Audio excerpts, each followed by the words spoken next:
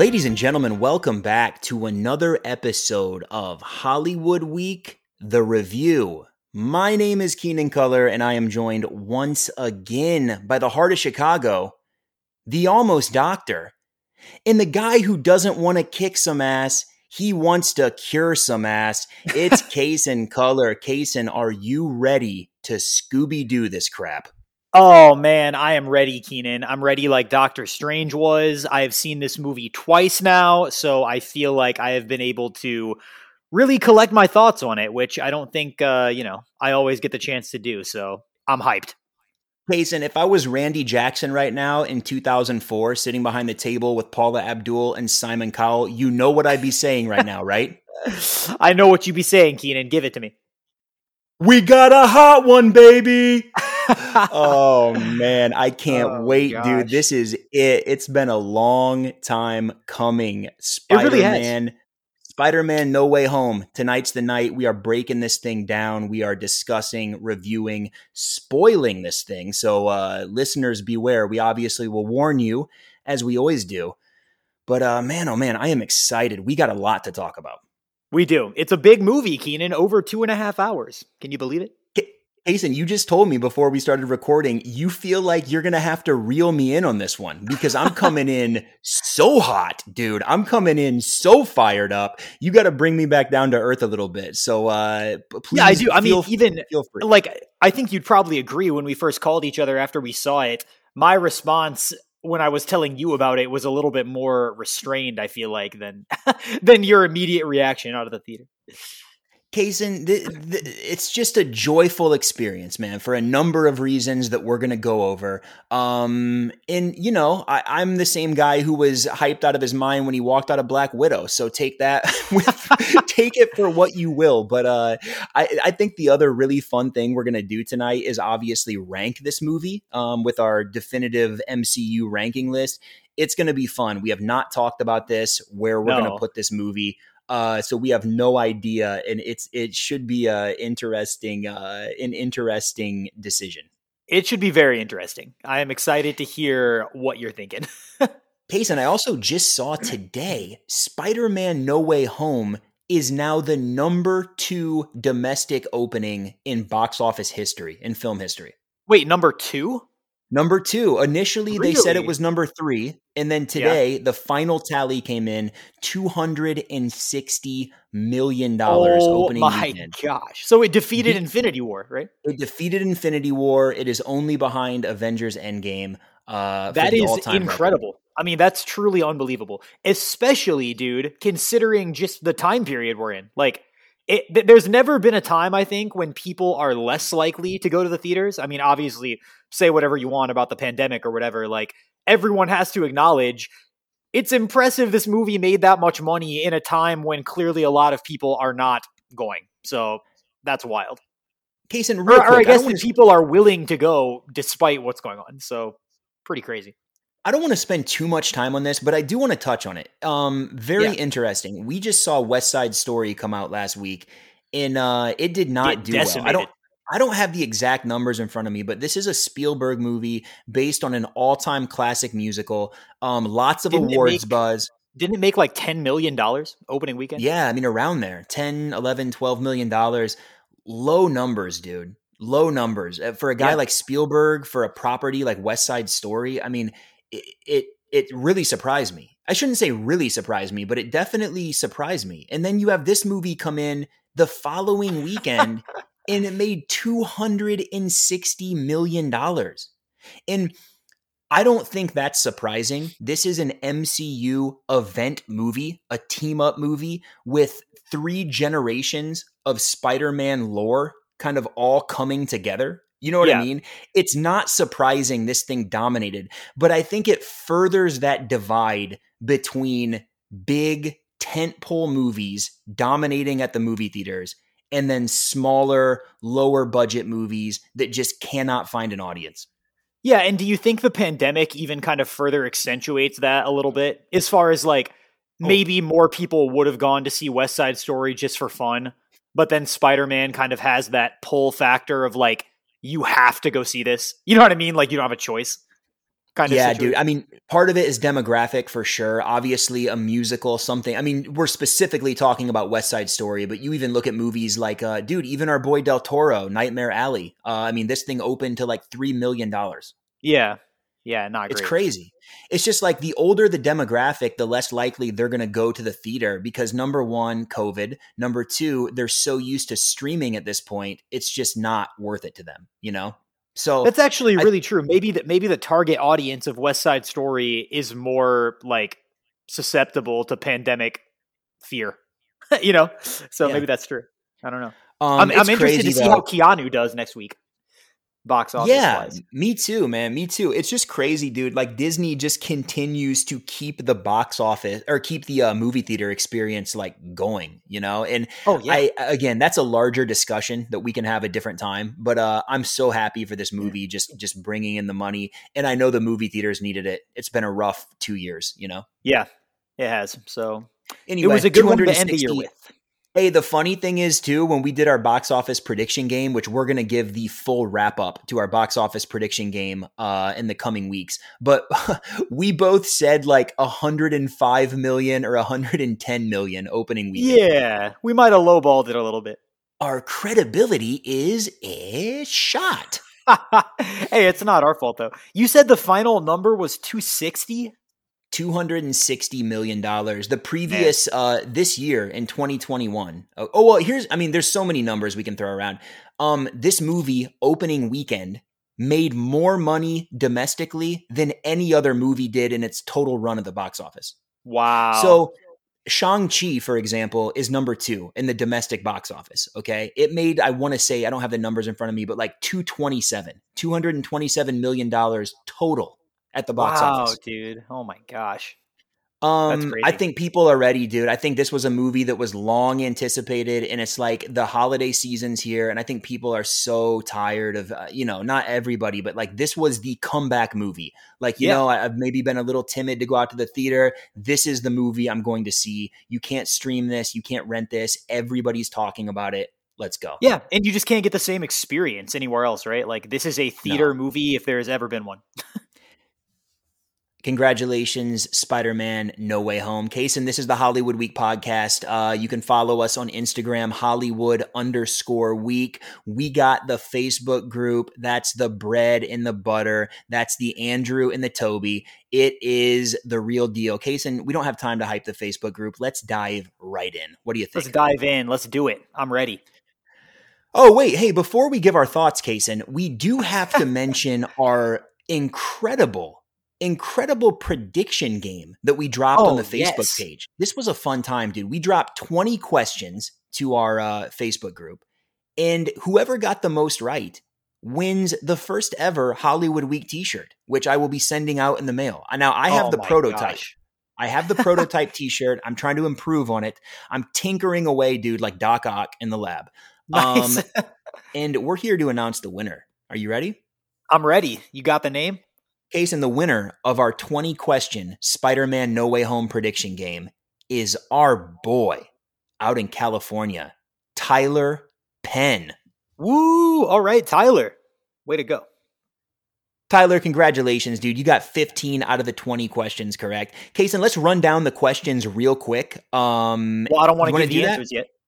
Oh, no, we're not going to give the answer. Should we wait till the spoiler section to run down the questions, or should we do that? Let's wait till the spoiler section. Then okay, but anyway, the answers with the question. Tyler Penn, congratulations, man. The t-shirt is coming. And Tyler Penn also wrote in with his thoughts, his spoiler-free thoughts on Spider-Man No Way Home. I am going to read that first, just to give him some love before we dive into our spoiler-free thoughts. Sound good? That sounds great to me. Tyler Penn said 5 out of 5 stars. Partway through my second viewing, a guy loudly proclaimed that this movie was more of a soap opera than a superhero movie. While I don't completely agree, I do agree that this movie tugged at the heartstrings, carrying over 20 years of emotional weight. This movie is a beautiful tribute to the various iterations of Spider-Man that our generation has grown up with. However, in all the references and shock, the movie still tells a coherent story of a child accepting the power that comes with responsibility, the core of our webbed hero. Amidst the cathartic tears, the movie also feels like the beginning. paving a path forward for Spider-Man and the MCU as a whole. I can't wait to see what they do next. Wow. Well said, Tyler. I think we should just wrap it up there. I think that's going to be a lot better than anything we're about to say. So that was beautifully said. Kaysen, let's dive in. Yeah. Tyler, thank you. Kaysen, spoiler-free thoughts. As we always do, younger brother, you go first. Spider-Man No Way Home. Hype level going in and thoughts leaving the theater, whether you want to talk about the first time or the second time. What's up, dude? Yeah, man. Going in, obviously, I assume both of us were just out of our minds hyped for this. I mean, we've been waiting for so long, and there have just been so many like rumors and discussions and predictions about crazy cameos that were going to be in this movie, big surprises, right? Crazy surprises, twists and turns. Who knows what's going to happen? And I just have loved the Marvel MCU Spider-Man movies thus far. Like, I'm a very mediocre fan of the Tobey Maguire, Andrew Garfield ones. I would say like low tier fan level of those movies. But I love Tom Holland Spider-Man. I love the MCU. And I think Spider-Man Homecoming is one of the best movies in the MCU. So I was really excited to see how they were going to follow up the story. And I would say relatively excited about all of the crossover stuff happening, even though that wasn't the biggest draw for me. Coming out of the theater, I was incredibly happy with how this movie turned out. I feel like they did a fantastic job balancing the weight of having to do all this crazy crossover stuff with the villains coming in, just having a lot of outside influences getting in the way, potentially, of what could have just been a tight Tom Holland story. But I think they did a great job of balancing that with really doing a ton of character work for Tom Holland and making the movie ultimately about his journey, kind of like Tyler said. And I just found it very emotionally satisfying. It had all of the classic MCU humor. I was laughing out loud multiple times, but then at the same time, it went to some dark places, and I would say a lot darker than a lot of Marvel movies are usually willing to go. So for that reason, I thought it did feel a little bit more Spider-Man, a little bit more emotionally resonant than some of the movies. And then, of course, there were many moments in the theater when my audience was audibly hyped. And so, I mean, it's just impossible to replicate that. Obviously, I haven't had an experience like that since Endgame. And this was just a great reminder of why movies can be so fun to experience. Case, and that was beautifully said. Thank you. Here's my thoughts, dude. Let me put it like this. Every Spider-Man generation, okay, we always get, I should even say every Spider-Man movie, if I think about it, we get some kind of scene where Spider-Man is using his webs to hold it all together. Whether it's Tobey Maguire trying to stop the train, right, with the webs, doing everything in his power. Whether it's Tom Holland in Homecoming on the ship trying to piece it back together, using all of his strength, all of his webs. Yep. I think that's a great metaphor for the plot of this movie. It is barely hanging on, dude. It is so like almost collapsing, right? But they're doing everything they can to keep it together. Okay. Yep. I'm starting off with the negative, and we're going to get into that with spoilers. Sure. But Kaysen, this is the type of movie you don't overthink it. You're on the ride, dude.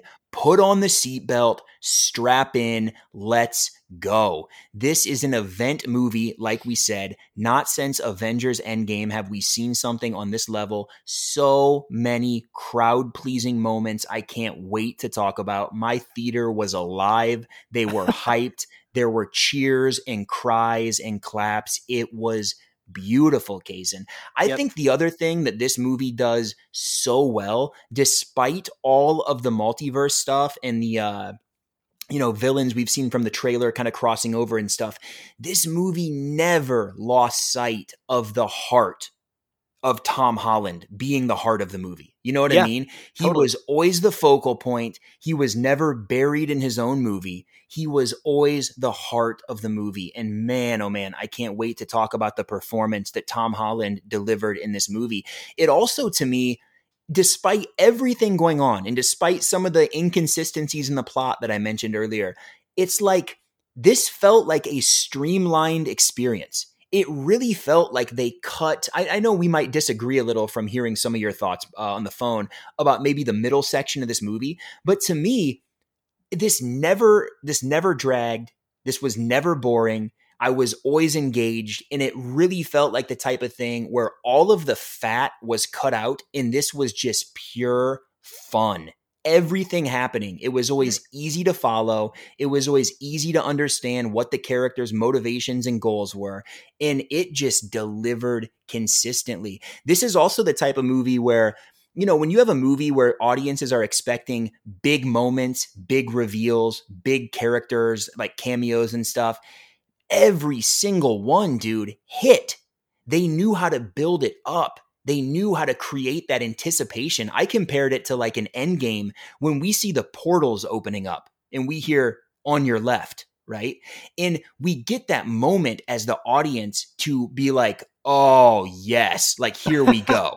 Yeah. And I felt like this movie delivered just like that in spades, dude. Every big moment hit, and I couldn't commend them enough. Like nothing fell flat to me. Everything was like perfect. That's exactly how I would have done it. Yeah, I think that was a great description. I mean, I totally agree with pretty much all of that. I think I agree with the plot being held together as strong as they possibly could with as many webs as they had. And I think for the most part it works. Like, I agree. You can't overthink it too much. My biggest problems with this movie just have to do with a little bit of like the things that were noticeable to me while watching it that I wasn't really satisfied either with the explanation for, or felt like certain characters or certain villains just weren't really contributing in the way that they should have been. But I do completely agree that the movie zipped by. I mean, for being so long, both times I saw it, it felt like it started and then I was gripped the entire time and then it ended, and I never felt like it was dragging. I know, like, this is a horrible, maybe this isn't a horrible comparison, but like we always like to trash on Man of Steel. I guess what I'm talking about, like story-wise, okay?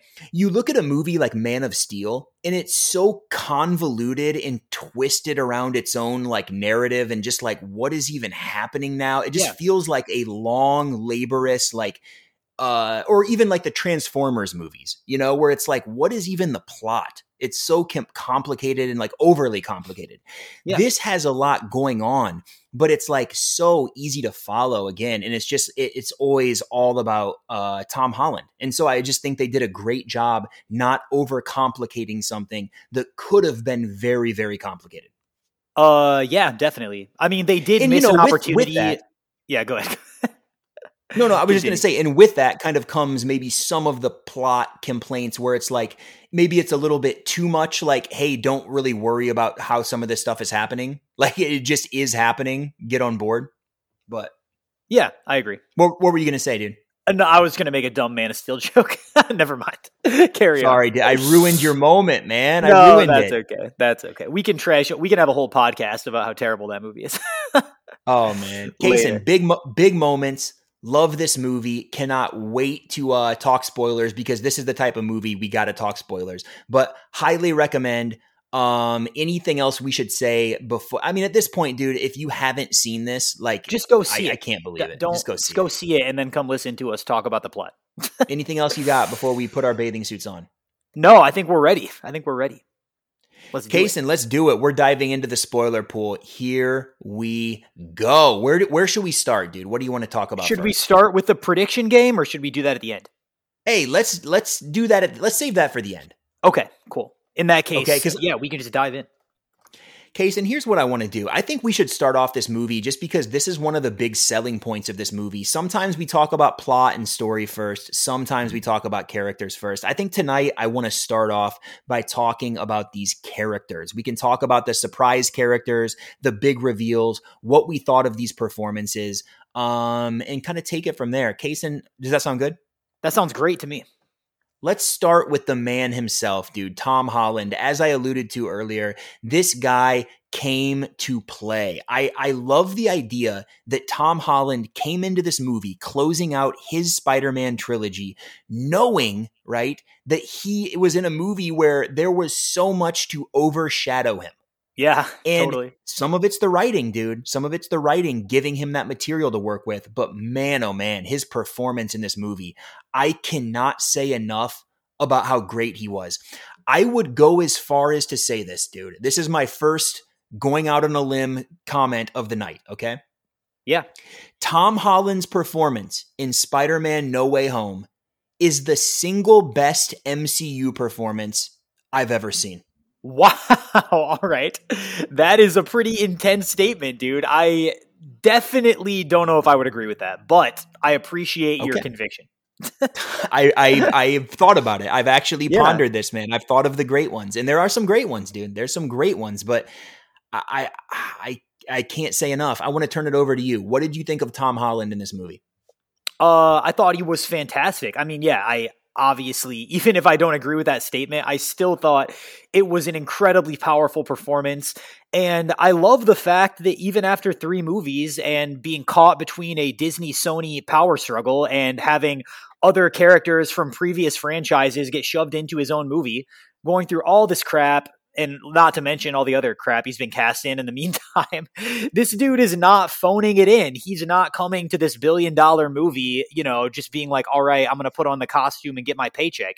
He's like, I am going to deliver an incredible dramatic performance, even when I'm surrounded by an octopus dude and a green elf. So, I mean, I really appreciated that. And I think the writing was amazing. The character arc was amazing. We can get more into the plot later, but I love the way that for him, this really was the end of his origin story. Like this entire trilogy in the MCU has all just been leading up to him finally learning the lesson of how to take responsibility for his actions and what being a superhero and being Spider-Man really means. And the consequences for him in this movie are enormous. And I would say some of the biggest consequences for any character ever in the MCU. Of course, whether or not they stick to that commitment, we'll see. But for now, it's amazing. Case, and Spider-Man is all about loss, right? And what is he willing to lose and how much can he lose and still go on? And I feel like Tom Holland's character has not really lost yet in the MCU until this movie. He lost Tony, right? And so that's something. There's loss there. It's not that he's completely clean, but this movie put him through the ringer in a way that I was not expecting. Yeah. We obviously get the death of Aunt May. Very, very powerful scene, which we're going to talk about later. Incredible scene, dude. His acting in this scene was on another level. If you think him getting dusted and telling Mr. Stark, I don't want to go. I mean, it was like that times 50. Yeah. Not to mention, now I guess we're just talking about the scene a little bit, but not to mention you bring in the Michael Giacchino music, dude. Oh man, so beautiful. Forget about it. But dude, Tom Holland in this movie has to go back and forth between being that boyish, innocent, charming guy that we know from the previous films, but also having an edge to him, seeing what it's like to lose, being aggressive. Will he cross that line? You know what I mean? Like the end of the movie, he's not pulling his punches anymore. And to see him go to that place, that dark place, it was so believable, dude. Because I think a lot of times you can look at his Spider-Man as kind of being like, which is by how the character's written in the MCU. He's very wide-eyed, innocent, and almost a little like unrealistic in his kind of boyish goofiness. Like naivety. Exactly. Yes. Yeah. And this movie did such a great job of balancing those two things. We still get that Tom Holland. We still get that Peter Parker, but it's like, here's reality calling. You know what I mean? And it's like he sold those scenes so well. Yeah, I agree. I mean, the stakes are just so high for him in this. And I love the whole arc. I mean, like the first half of this movie is really kind of a more traditional, fun, like high school Peter Parker, more of that stuff set up. He doesn't get into college. Oh no. But then, I mean, really once Aunt May dies, and then from that point on, like I love how that really makes him realize how serious the consequences are of some of these actions that he's taking and what the cost is. And then in the end, that like translates to him being willing to make an even bigger sacrifice to protect other people. And he realizes that like sometimes he has to sacrifice things for himself in order to protect other people. And it was even like reiterated in the final scene when he goes and sees MJ, right? And realizes like he's basically about to undo everything. And then he realizes that he's almost being selfish in a way by telling her reality, because he can keep her safer and, you know, kind of let her go on to do her own thing, live her own life by not telling her. And I thought that was like a really cool character moment for him. Dude, the Band-Aid on her forehead, and he said, "Does it hurt?" And she said, "It doesn't really hurt anymore." Yeah. And it's just like some of the dialogue in this movie is fantastic. I mean, especially for an MCU movie, just really great stuff. Yeah, man, I loved it. I mean, you think how like the entire pull of Peter Parker is like he wants to be a normal kid, but he also wants to be a superhero. And this movie forced him to choose. And in the end, he chose to be Spider-Man. You know what I mean? And it cost him everything. Yeah, dude. And I really feel like at the end of this movie, he is a different character. And like, I think that's so rare, especially in these movies. But like, you can totally see the transformation. Like going forward, if we see him in more movies, I feel like he will act different. Like now he is an adult. He's more mature. Yeah. He's got a little bit of a darker edge. Like he carries those things with him. And I think that's cool. I like motion in a character's personality, and you know, it's cool. 100%. Yeah. So Tom Holland, like I said, cannot rave about this performance enough. Kaysen, let's move on. Let's talk about Zendaya. What did you think of Zendaya? Zendaya in this movie, to me, was a big step up from the previous two movies. Homecoming, she was almost non-existent, like just kind of a quirky, weird little side character. Yeah. Far From Home, I love the transition of seeing her go from that kind of weirdo to like still a weirdo, but a lot more open. And, you know, like just seeing that relationship develop, that's one of the highlights of Far From Home for me, is just kind of seeing her put her guard down and kind of be like, okay, I am a real person. And then this movie, dude, I really loved her character of MJ. I thought she was so likable, charming, sympathetic, and like she was still weird. It's not like she abandoned that side of her character, but just way more of like I don't know, dude. I just felt so much for her. And I felt like I believed her and Tom Holland. I believed that she was so in love with him. I really did. Yeah, me too. Absolutely. I think that she's had a really cool trajectory over this trilogy. Like you said, I think in the first two, the reason that she acted so weird, I think, is because we were seeing her a lot from an outside perspective, and she was being a little bit more aloof and standoffish, and like Tom Holland didn't really know her that well yet, even in Far From Home. Like that's when he was first kind of going after her, right? And they ended up getting together. And I think it's cool that in this movie, like you said, she is still the same character, but now she's just opening up to the audience because she's also opening up to Tom Holland. And it's like, we're kind of seeing everything from his perspective, and that's what people rotate around him. But yeah, she was great in this movie. I mean, I loved how integral of a role she played to even the action that was happening. I love how they gave her a lot of things to do in the movie. And I agree, like they made her super like real of a character. Like you felt so bad at the end when Tom Holland's telling her that she's going to forget him. Like, again, that performance was amazing. I felt like it was so powerful when she was saying like, no, I don't want to do that. I don't want to do that. Like, you know, can't we come up with a plan? Isn't there anything else we can do? Like, I was getting pretty wrecked by that scene. I'm not gonna lie. Dude, it was so good, man. So good. And the fact that she, and just the line of dialogue where she's like, you have to come and find me and tell me, because if you don't, she's like, I'll just figure it out again. Like I already did. Yes. And it was just such a great scene. So Zendaya definitely delivered. I've always been a little like on the fence with her, like never really saw the appeal that everyone else seems to, but this movie kind of made me a believer where I'm like, I get it now. Yeah, dude, get hyped for Dune too. Oh my gosh, Johnny. Dude. Kaysen, they're brutal. That was my I had to do a Josh Brolin in there, dude. They're brutal. whose chemistry is going to be more on fire, Holland and her or Chalamet and her? Ooh, it's tough, man, because Holland, you got that, like we said, that like charming, like kind of dialogue and stuff. With friggin' Chalamet, he just looks at you and is like, Zendaya. I know. I've been thinking very hard about this. Yeah, I hope that it's going to be tough for her to. Well, never mind. Go ahead. Peter Parker's like, hey, so maybe we can go to the movies and kiss, and maybe I'll hold your hand. Yeah. And then Timothée Chalamet's like, I'm going to kiss you now.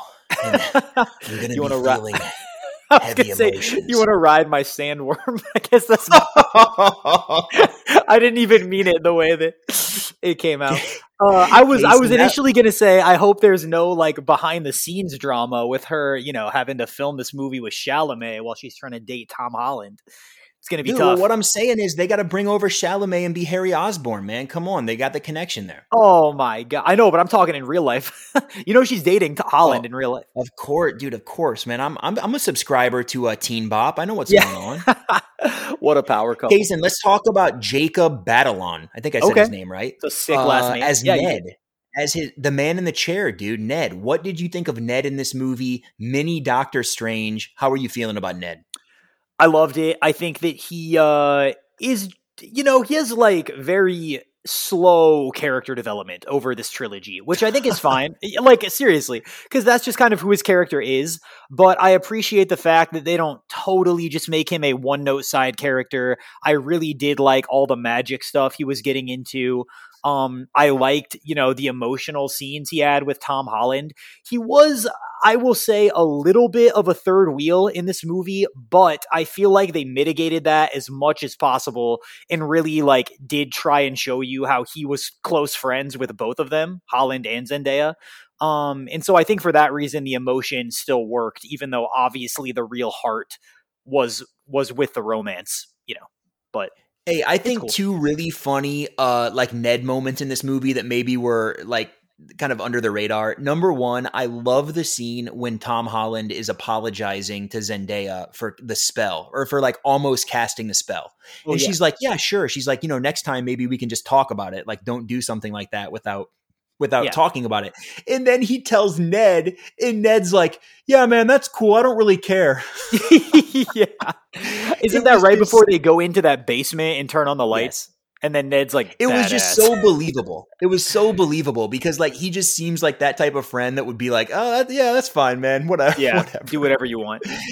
And then also the second scene, how about when he's talking to Tobey Maguire and he goes, did you have a best friend? And Tobey Maguire's like, yeah, I did. He's like, he tried to kill me and then he died in my arms. He's like, tragic. And then Ned just is has his mouth hanging open, dumbfounded. It was so funny, man. Yeah, that's pretty awesome. And then Ned just comes back over to Tom Holland looking all messed up. Looking all distraught and sad. And he's like, I will never try to kill you. Yeah. Dude, well, and then, Andrew Garfield, his response to that is so good. He pats him on the shoulder. Great stuff, man. Kaysen, let's talk. So, hey, one thing too with this trio, because they've been so great throughout this whole trilogy. Dude, you know what scene I loved with them? I love the scene when they go find Peter on the rooftop and they just give him a hug, man. Me too. Me too. That was so powerful, dude. He is a wreck after Aunt May died. They just walk up and both hug him, don't say anything. It is such a great moment. And it those moments are what make you feel like this is real. These feelings are real. It's not just a superficial comic book thing.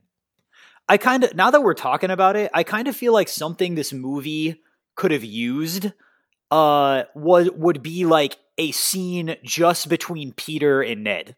In some capacity. Because I'm just trying to think about why I feel like Ned didn't quite have the emotional weight that I wanted him to. And I feel like they could have had something a little bit more where they just give him some kind of friend moment. You know what I mean? With Peter, without Zendaya. I don't know. I just was feeling like he was kind of there the whole time. But I think one thing, this is not to excuse what you're saying, but I think some of it is, though, that's just kind of their relationship. It's just a high school, they're in high school. They're just buddies. They're friends. It's not, I don't know if we're necessarily supposed to think that Ned is some deep well of emotion, or like I think he just kind of is a guy that like a lot of guys. But I feel like in Homecoming they really set it up like they were like like he was like his go-to dude. Like if anything happened, like he was there for him. You didn't think that it was like that in this movie? I mean, I thought they were not still really, because I just thought Zendaya kind of. I mean, obviously, I love his relationship with Zendaya, but I don't know. It was just kind of an interesting. Dude, they still got the handshake. They still got the handshake. What can I say? That's true. Kaysen, let's talk about Doctor Strange. This was somebody who, based on the trailer, I was worried. I'm like, dude, I don't know. The way the trailer's cut, like, is Benedict bringing the Cumberbatch, dude, or is he bringing the Cumber farts? Because it looks bringing the Underbatch. Yeah, dude, it looked kind of like weird. But seeing the movie, what did you think of Benny, dude? Did he deliver or did he not? Kind of a mixed bag for me. I love Cumberbatch, obviously. I think that his fight sequences in this movie were awesome. I did like his relationship with Peter. I do think that he was acting pretty weird in this movie. Like, I mean, and I think it's just the writing. I don't think there's anything like terrible about it or anything, but he was not acting like a sorcerer supreme. He was acting like a real dummy. When he's just like immediately willing to cast a spell for Peter out of nowhere without even like going over the parameters of the spell or making sure that he's tried other things before doing it. It seemed a little strange to me. Like, yeah, why not just wipe the memory of the entire world? But they kind of explain it away with like, well, we've done it for way simpler things before. But they played him very comedically as opposed to like, I think how his character should actually behave if he is the same Doctor Strange that we've seen in the previous movies. But see, I kind of agree with you, but I'll say two things. Number one, he was way better than the trailer. I feel like this is exactly what I thought was going to happen. I said this from day one, the trailer dropped. The entire sequence where he cast the spell and it's so goofy. I thought in the movie it played out way better. Like the way things were happening, I was buying into it. As goofy as it was, I was buying into it way more. And also just his lines of dialogue, like they came across much better in the movie to me. Whereas in the trailer, it was almost like they were trying to put them in to tell the audience what the story was, Yeah, that's true. The second thing I'll say about Strange, I like the fact, and while I agree with you, he was kind of dumb in this movie, like some of the stuff he did with the spell and like, he got mad at Peter, which was kind of funny, saying like, did you call the college to like try to question their decision. Yeah. But it's like, dude, you're the moron who cast the spell. Like, why didn't you ask him that first? Yeah, well, and I mean, my other thing is like, if it was so easy to change the parameters, don't you think Strange in advance would have been like, hey, anybody you want to not forget you?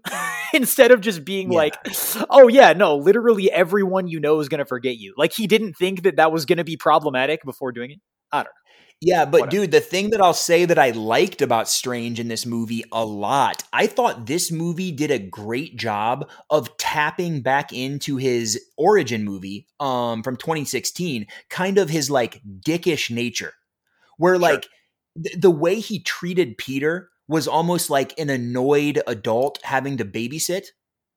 I thought this movie did a great job of differentiating him and Tony Stark. Like the way Tony Stark, like the way Tony Stark dealt with Peter was kind of like a dick too, but like kind of like a sarcastic, smartass father.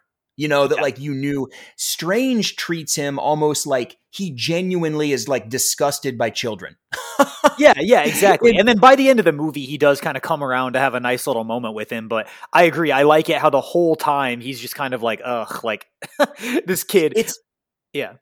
Yeah, it's like he gives him a chance at first and lets his emotion get in the way. But then once he realizes Peter is not obeying him and also kind of being a bonehead about things, he's just quickly like back to put his walls up and like, this kid's an idiot. You know what I mean? Yeah. So I did like that. I thought they brought him back to kind of the dickish level that I like his character to exist in. Yeah, I agree. Anyway, Kaysen, let's do. I mean, we could talk about Aunt May and Happy Hogan. They were great. I don't think we got to spend a lot of time on them. We'll maybe touch on May a little bit when we talk about her death scene. Let's get into the villains, dude. Chilling like a villain. What do you think? Well, are there any other OG? I mean, can we just quickly touch on like the teachers briefly appearing? Oh Amazing. My gosh, I love those characters. The gym teacher, the other science teachers. hilarious, total comic relief. Flash, I think we should briefly mention Flashpoint. Wow. Dude, his hair was out of control. I mean, he was total comedy again in this movie, which is fine. That's kind of all he ever is. Hey, I gotta tell you, with the teachers, the look on Hannibal Buress's face as the gym teacher, when Peter first walks up and he just has that like dead-eyed mouth hanging open, like it's almost like he was trying to look disgusted and untrusting, but it just came across like he was stoned, and it was the funniest look. Like just staring at him, I was dying laughing. Yeah. Totally. And then the one teacher's like, "Hey man, you can crawl on the wall, you can zip around the hallway. We don't care, man. Do whatever you want. We know you can do it. We know you have those options. we know you can do it." Oh, it was so funny, dude. Hey, real quick before we get into the villains too, J. Jonah Jameson, J.K. Simmons coming back as J. Jonah Jameson. What did you think? Again, dude, like I loved it. I loved his performance. I think he's still nailing it, and I like what they did with him. I am a little disappointed that he never got to interact with anyone. I feel like there should have been some scene of him with Peter, like getting to actually interact, but it is what it is. I mean, I don't know what the reasons were for the way they wrote him, but he did great for the role that he was put in, I think. I totally agree with you. I thought he was good, and it's so good to see J.K. Simmons back in this role. He is a guy who was born to play this role. I just rewatched all these movies before seeing this, like the OG trilogy and stuff. He is so good, but I think so much of what makes him good is his interactions with other people. Seeing him like bitching people around and just like reacting to Elizabeth Banks as his secretary, like that's where the comedy comes from. So I totally agree. I wish we got more scenes of him like talking to other people to kind of assert his dominance than we did. Yeah, totally.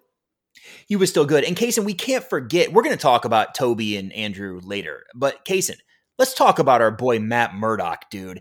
This guy said, "Netflix, I'm beyond your grasp. I am now in Feige land." Now in Feige's hands. Of the brief 3-minute scene we got of our favorite blind superhero, Matt Murdock, coming back as the lawyer for Peter Parker. Dude, it was awesome. As soon as they showed the cane, dude, like my theater immediately erupted. People were like, "Oh, it's him!" See, that's what I'm talking about. Like, it's not a small reveal, but even just a brief cameo like that, they gave us just that little moment. But they didn't just show his face. You know what I mean? They gave us just that moment of like, "Oh my Lord." Yeah, and his little scene was great, and I mean, I think it's cool. Like, I don't know if he is going to be sort of integrated into the Spider-Man stuff going forward, or if that was literally just a random cameo because they wanted to put him in some movie. But, like, I loved his scene. I thought it was great when he caught the brick. Great stuff. Yeah, and they go, "How'd you do that?" And he said, "I'm a good lawyer. Or I'm a really good lawyer." That was awesome. It was just so good to see him, dude. I love him. I mean, I love that character. I love Charlie Cox so much. And it's like, I can't wait to see what the future holds. I know he's confirmed to be in She-Hulk. He is confirmed to be in Echo. These are all Disney Plus shows. And then he is getting his own Disney Plus show. Amazing. No chance at all that he's in the Hawkeye finale, do you think? On Wednesday? I don't think so, dude. Okay. I don't think so. I think that's too crowded. We already have Yelena. We already have Kingpin coming in. I think it's too crowded. All right, fair enough. Kaysen, before we get into all the villains and Toby and Andrew, I want to say something so I don't forget. The reason, because this is a perfect jumping off point to these iconic characters. The reason this movie works so well, this is my main takeaway. My main takeaway, dude. If you just wanted to capture this in a nutshell here. This movie works because all of these OG characters are coming back, not just to stand there and be like, "Hey, that's Willem Dafoe. Hey, that's Andrew Garfield," just waving at the camera like everyone clap. It's Andrew Garfield. No. These guys are putting in performances. Yeah. They are sliding back into these roles so effortlessly. It is awesome to see. Me and you saw Ghostbusters Afterlife, a movie that I think we both enjoyed. But one of my problems with that movie, spoiler alert, in the end of the movie, when we get the OG Ghostbusters, Bill Murray, Ernie Hudson, and Dan Aykroyd, it just feels like they showed up for a day of filming, stood there, kind of awkwardly delivered dialogue, and then everyone claps in the theater. Right. You know? And my fear was that is what was going to happen in this movie. When we see Willem Dafoe, when we see Alfred Molina as Doc Ock, when we see Andrew and Toby, it was going to be more like, it just feels like awkward. Yeah. And thank the Lord, everybody is coming correct, dude. And that is what I think saves this movie and makes it work, is the fact that everyone is like I said, everyone is putting in the performances to feel like they're old characters. Yeah. I completely agree. The villains, well, we can, do you want to do them one by one or just talk about them as a whole? We can talk about them as a whole, because otherwise we're probably going to run a little long. Let's dive in, dude. Kaysen, let's talk about the villains first. We'll save Andrew and Toby for last. Sure. What did you think of these villains? Let's highlight who we liked, who we thought maybe could have been better. All their introductions, all that good stuff. Where do you want to start? Yeah, I will start with Dafoe. I think he was I think he was the standout for sure. I think that his performance was incredible. I thought he was super terrifying and like you said, slipped right back into his role from Spider-Man 1. I feel like he was the same character and he did an amazing job, and he was pretty much the main driving force for Tom Holland's whole arc in this movie, which is really cool because that's obviously kind of what he's known for, is like being the catalyst for the tragic event that ends up, making Spider-Man learn how to be a man. So I think he has now done that with multiple people. And I thought it was a really cool that, this kind of with another character, but Toby ended up stopping Tom Holland from killing him just because of the way that kind of relates back to Toby's own movie. And then, obviously Holland is trying to prevent Green Goblin from dying. And so that would be kind of counterproductive to what he was trying to do. But Dafoe was awesome. My only wish is that they gave him a better transitional shot the first time he's in the movie as Norman Osborn, because they just kind of randomly go to him. It's funny you say that. That is true. That is the one time in the movie where it could have been built up better. Yeah. Because when we first see Green Goblin on his hovercraft thing, it was amazing. Exactly. And that scene of them transporting to the whatever they call it, Doctor Strange's lair. Yeah. It was like, what the hell is going on? We just got that little tease of him. But then when we see him in the alley and we actually see Willem Dafoe for the first time, it was a little like anticlimactic. Like, you should have given us a better reveal. It was too quick. It was the definition of like, just show his face. Yeah, just the editing was a little weird, but doesn't matter. Correct. Kaysen, are you ready, dude? Are you ready for me to go back out on that limb for the second time? I'm ready. What are you going to say? Listeners, brace yourself. I'm about to make a bold proclamation, Kaysen. See if I'm crazy or if you could maybe agree with this. Okay. Willem Dafoe's performance in Spider-Man No Way Home is the second best villain in all of the MCU, only after Thanos in Infinity War. Okay, now are you saying second best villain character or second best performance from the actor? Because I think I might be able to give you performance, but I don't know if I would say his role in this movie is the second best villain we've ever had.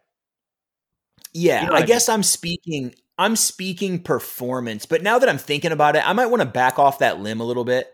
Because I would even say Tony Leung in Shang-Chi was not cooler, but like a better character than Green Goblin, even if the performance. Yeah, I guess thinking about it, I am speaking on performance. Yes, sure. Performance. Okay, I might be able to give you that. I would need to think about it.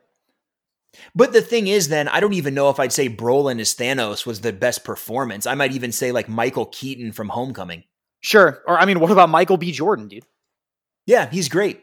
He's great. Obviously, he's in the running. I think Dafoe is at least in the running for the best performance we've ever seen from a villain in the MCU. What about Loki? Absolutely. I think he's better. I think Dafoe is better than Loki. Yeah. I strictly performance-wise, this was unlike anything we have seen in the MCU. This dude tapped so hard into that Raimi vibe. it was unbelievable to see this guy at his age, 20 years later, come back into this role. And not only, I mean, dude, when he snapped, when he goes from being confused, sympathetic Norman Osborn, the first time we get that scene in the apartment, dude, I mean, it was probably the highlight of the movie. That entire apartment sequence, absolutely chilling stuff. And for whatever reason, Dafoe's performance took something that could have been cartoonish and silly, and it had such a dark, negative, dangerous energy to it. Where when he was fighting Peter, the brutality of those fights, again, tapping into the Raimi movies when he would fight Tobey Maguire and get him bloody and messed up, it was like, it felt dangerous. It felt scary. Do you agree? Yeah, I actually agree with you. I mean, now that I'm kind of processing it, I think you might be right. His performance in this is pretty unique, really. I mean, just because it did feel so, like, chilling and committed. I just don't think that many other villains in the MCU go that hard in terms of acting psychotic. You know what I mean? So I agree. It was like really special. Can we talk about that scene in the apartment? I don't want to forget this scene, dude. What did you think of this entire sequence when we first get, when Peter's spider sense starts going nuts? Everything drops out and we just see him for like 20 seconds. The length of time that he was walking around was perfect. It was long enough to where the audience started feeling incredibly uneasy. And we were wondering, what is the threat? What is the threat? You know what I mean? Yeah. And to see him shoot the web at Willem Dafoe's hand, and then the slow turn of the head with the smile and the, "Oh, Peter." Yep.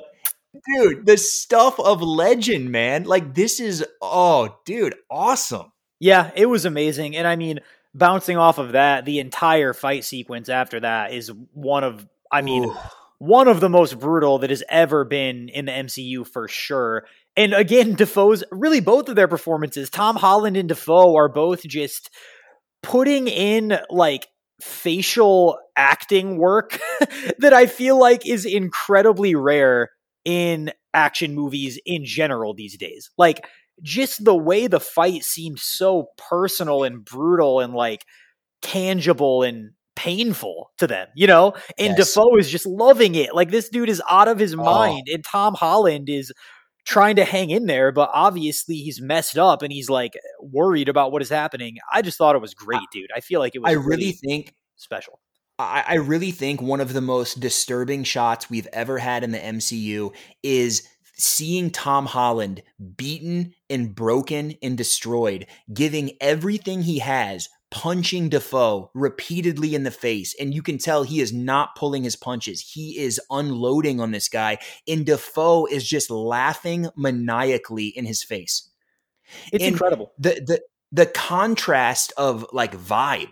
Like, we feel for Tom Holland. He looks so broken down. Like, he just got his ass stomped. And we see Dafoe just, like, maniacally cackling. It's not played for laughs. It's like, this is creepy stuff, man. It really worked. Yeah, dude. And one of my favorite parts of the entire movie is the very specific, I mean, maybe I shouldn't say that because that's a little exaggerated, but one of my favorite action moments is when Green Goblin picks up the broken and battered Tom Holland, throws him up against the ceiling so his body like slams off of the ceiling, and then as soon as he falls, picks him back up and just jumps through the floor and, like, body slams him through, like, 7 floors of the apartment building.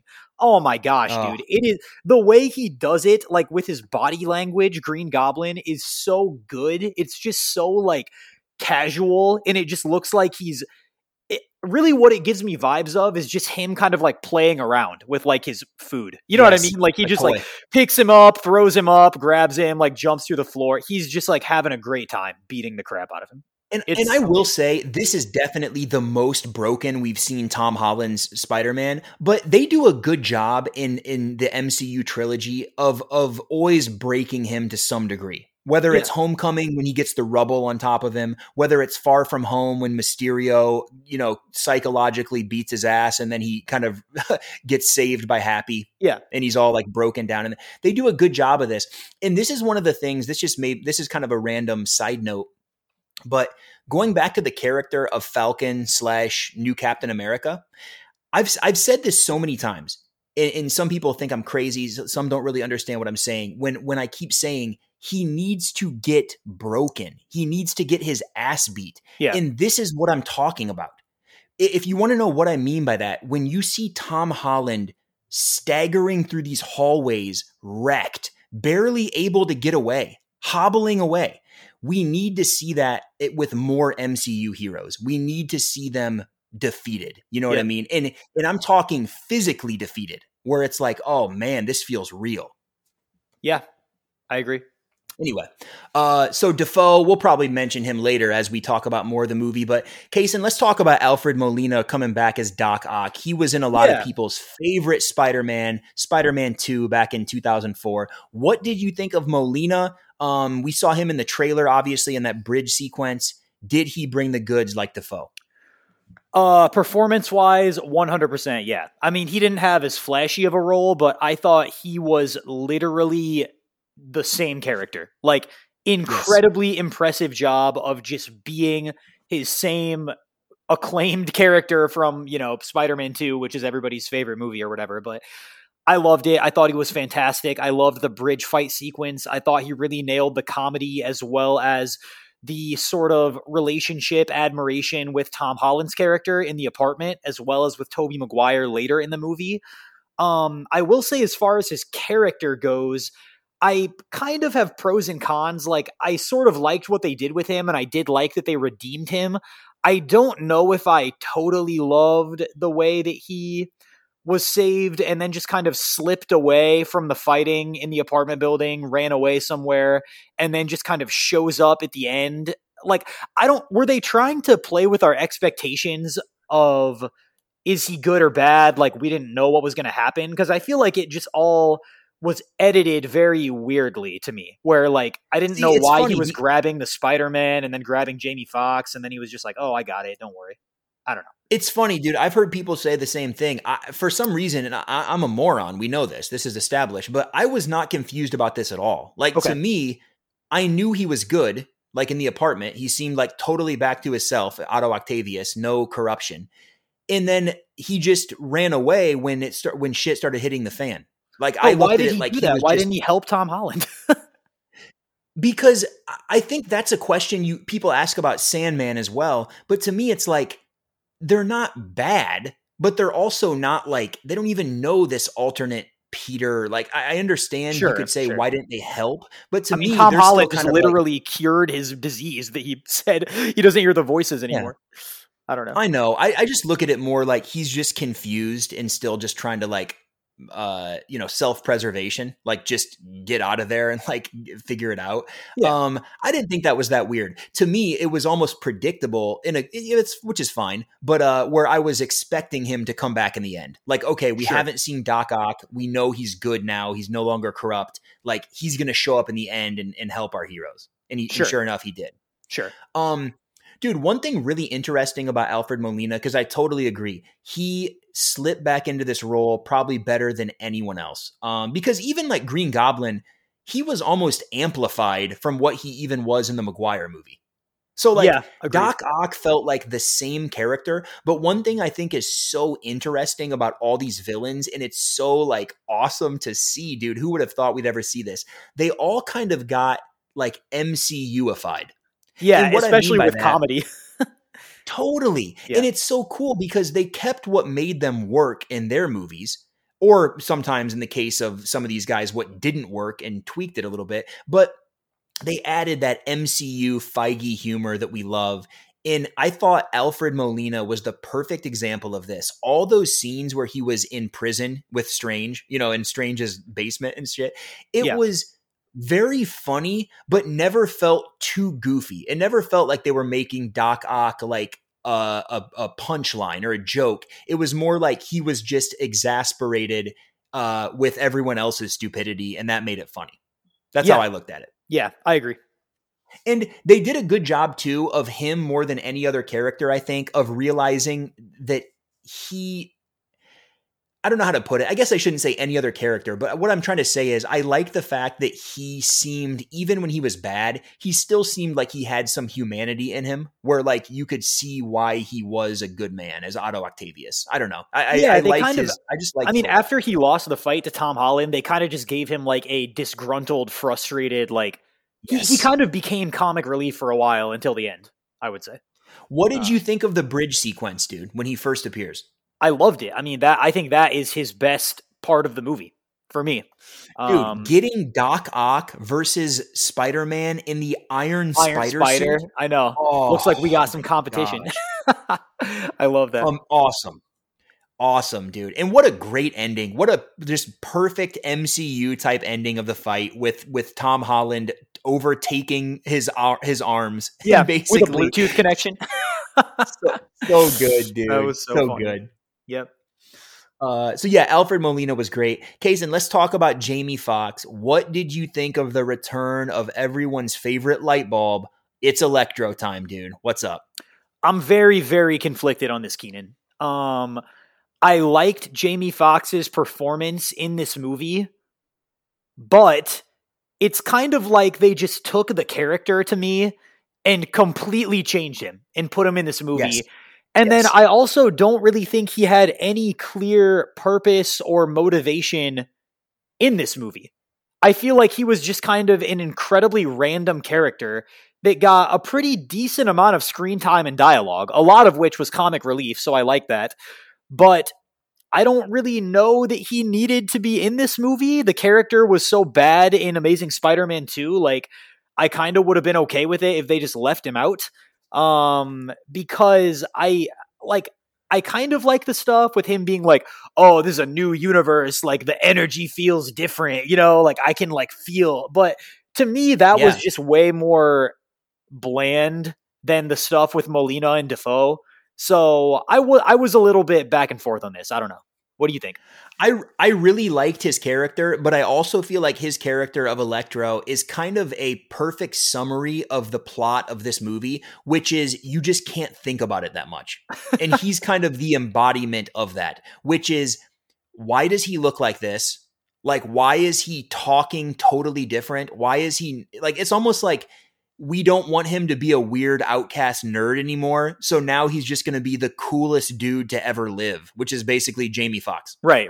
And with no explanation. I mean, they might have had a throwaway line of like, I think he has some line about how now that he's in this universe, he feels like a new person or something. I don't know. Yeah. But it's one of those things where it's like his character is the definition of don't think too hard about it. Like, why is he even in this universe when he never even knew who Peter Parker was in his original movie? Exactly. That is a big question, dude. If the key to crossing over is knowing that Peter Parker is Spider-Man, he didn't know that Andrew Garfield was Spider-Man. Yeah, that's kind of funny because that's the type of thing that it's impossible that nobody realized that. Like, clearly somebody was like, hey, Amazing Spider-Man 2, he actually never finds that out. And they must have just been like, whatever. Definitely. Like, it's the best thing we got. We're going to go with it. And I'm totally fine with that because honestly, I liked his character enough. Dude, he had such funny dialogue in that apartment with Sandman. Dude, how funny was it how they just kept making jokes about him falling into the vat of electric eels? Yeah, that was funny. And the comparison with him and Sandman falling. That was cool. He's like, I guess we got to be careful where we fall. Yeah, that was funny. See, to me, I mean, we can kind of jump into Sandman and Lizard too, I guess, but I think that I am trying to decide whether I liked them being in the movie or whether I would have just preferred it to only be Molina and Dafoe and just give them more screen time. You know? I liked them being in the movie, and I think it was worth them being in the movie because of the connective thread to Maguire and Garfield. And I think that even though their characters were lacking, they didn't get enough screen time that where it's like, oh, I wish we weren't following Flint Marko, Sandman, and because I want more time with Goblin. It was almost like the movie understood that Lizard and Sandman were the weaker villains, so they were kind of just in it occasionally for gags or like connective tissue to Garfield. Maguire. That is true. I agree with that. But I do also feel like Sandman and Electro sort of contributed a lot of the Marvel CGI vomit visuals. Well, especially Sandman. Yeah, especially Sandman. And I don't know if I liked those or not. I mean, I liked the action sequences in general, but I could have done without the sandstorms in many of them. I just think it's kind of weird, dude, because with Sandman, I thought he was portrayed pretty cool in Spider-Man 3 with Raimi. Like the train fight scene when they smush his face on the train. And break. It almost just seemed like this movie, they didn't use him properly. They more just used him, like you said, as kind of a big over-the-top CGI like entity that was just like blowing sand around. Yeah. And it would have been cool if he was more in human form and showing all the cool stuff.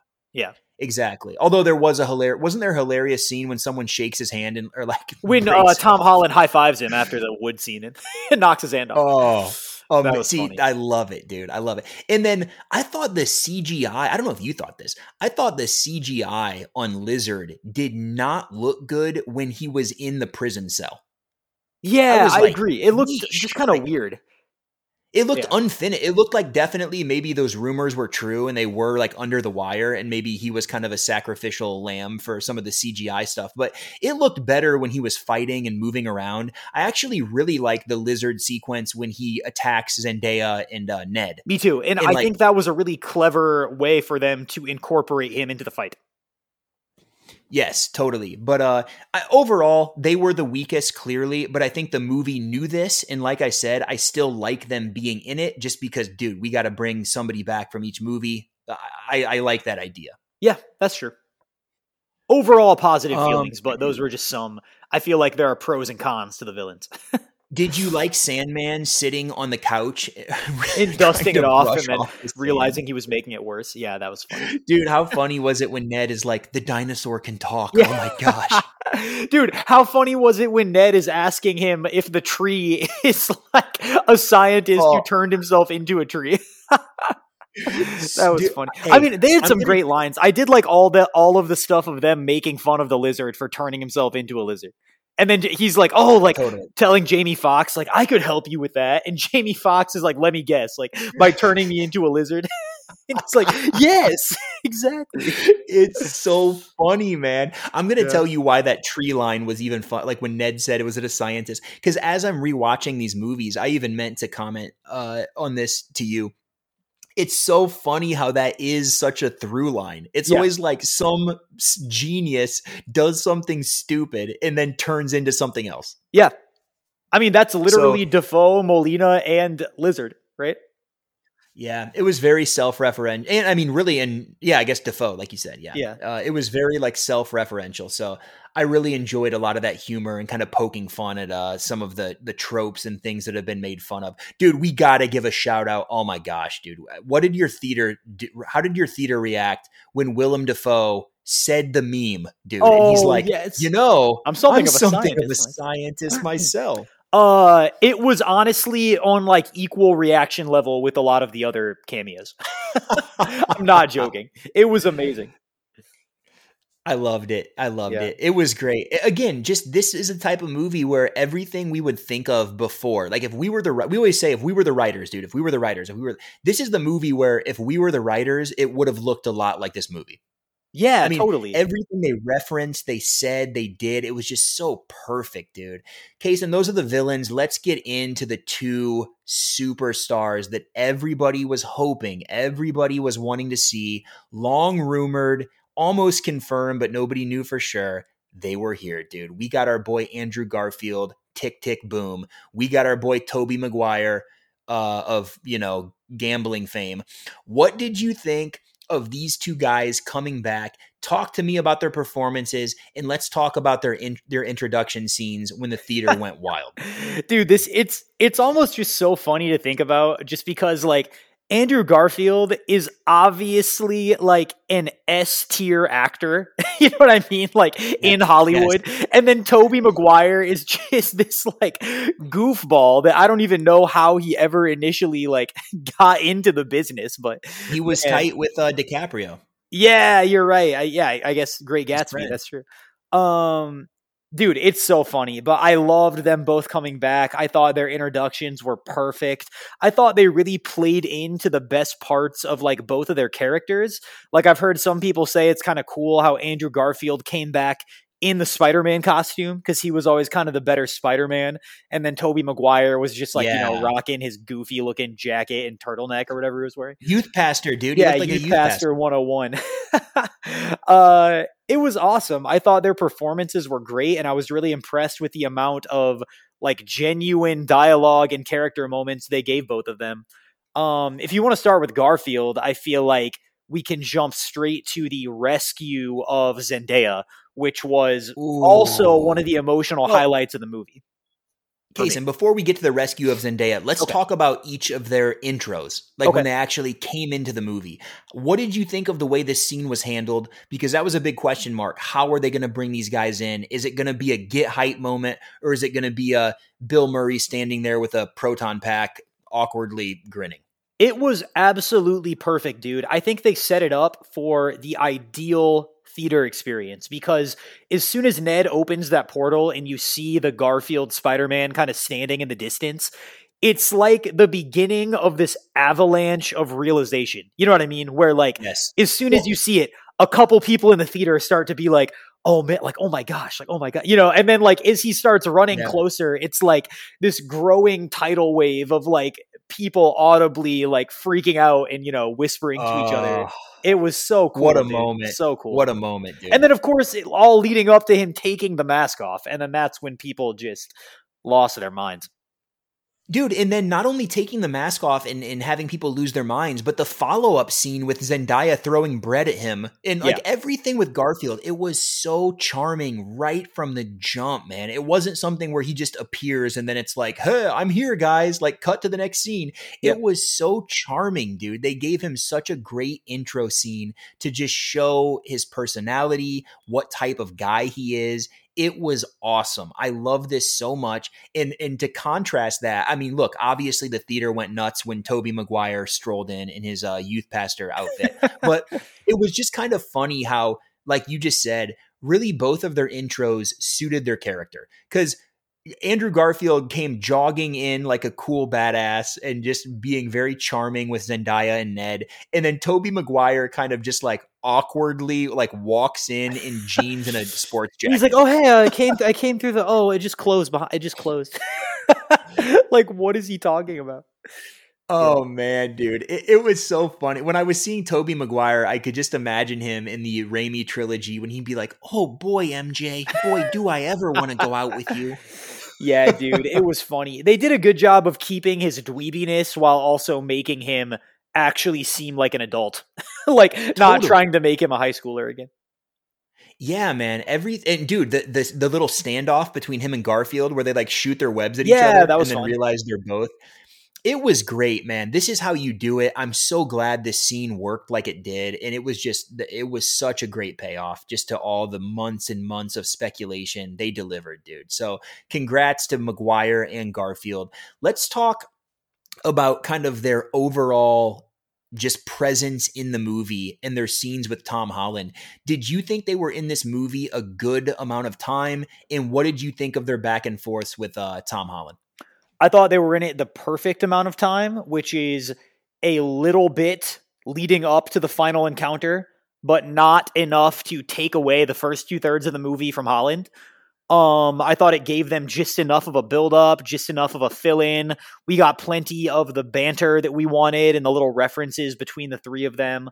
But I mean, ultimately, the most brilliant thing about the way they use them is that both of them had a clear purpose of developing Tom Holland's character, right? Like, both of their roles in the movie were ultimately in service of Tom Holland. But on the way, they found a way to like give you updates on both of them and somehow give them little character moments as well. And I think that was just the perfect balance of what they needed.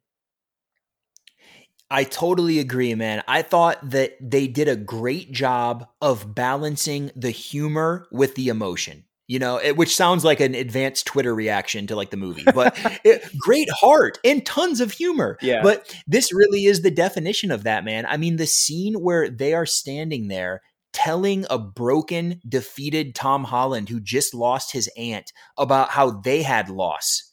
And, Andrew Garfield choking up, talking about Gwen Stacy dying right in front of him and how he went to a dark place and, stopped pulling his punches. And then we get Tobey Maguire talking about Uncle Ben. All that stuff worked, man. It was so good. I loved it. It hit hard for me. And the way they were able to go from those dark places to the lighthearted comedic vibes, they all three just did a great job with that. Yeah, absolutely. And then, I mean, yeah, should we talk about when he saves MJ? It's like one of my favorite. I know you want to talk about it. We can talk about their banter. We can talk about their banter first of talking like let's just go scene by scene. Let's talk about in the lab when they're getting their nerdy scientist on. Dude, and they like break out the beakers. This is a scene that makes literally no sense, but once again, don't overthink it. It was literally like, let's go to the high school science lab and create cures for each villain. in like 30 minutes. Yeah. Not bad. But dude, when you're having this great of a time, who cares? They could have been, studying quantum physics and opening up a wormhole. I wouldn't have cared, man. I'm like, just give me this trio back and forth. It was great. Any standout lines you liked in this lab scene? I don't know. I mean, it was funny. Tobey Maguire's like, oh yeah, I think I should be able to come up with like an anti-serum for Goblin. I've been thinking about it for a long time. And then he just immediately brews it up. Obviously, dude, go ahead.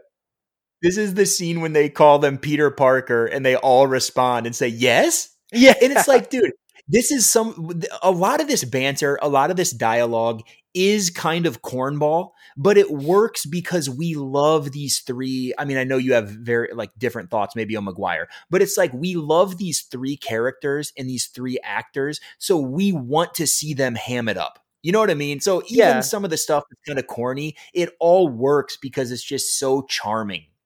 That's how I felt about it. And I like how in a lot of these scenes where they talk to each other, they find a really good way to highlight the similarities between them, which is the fact that they are all a little bit like awkward and dorky in like their own way.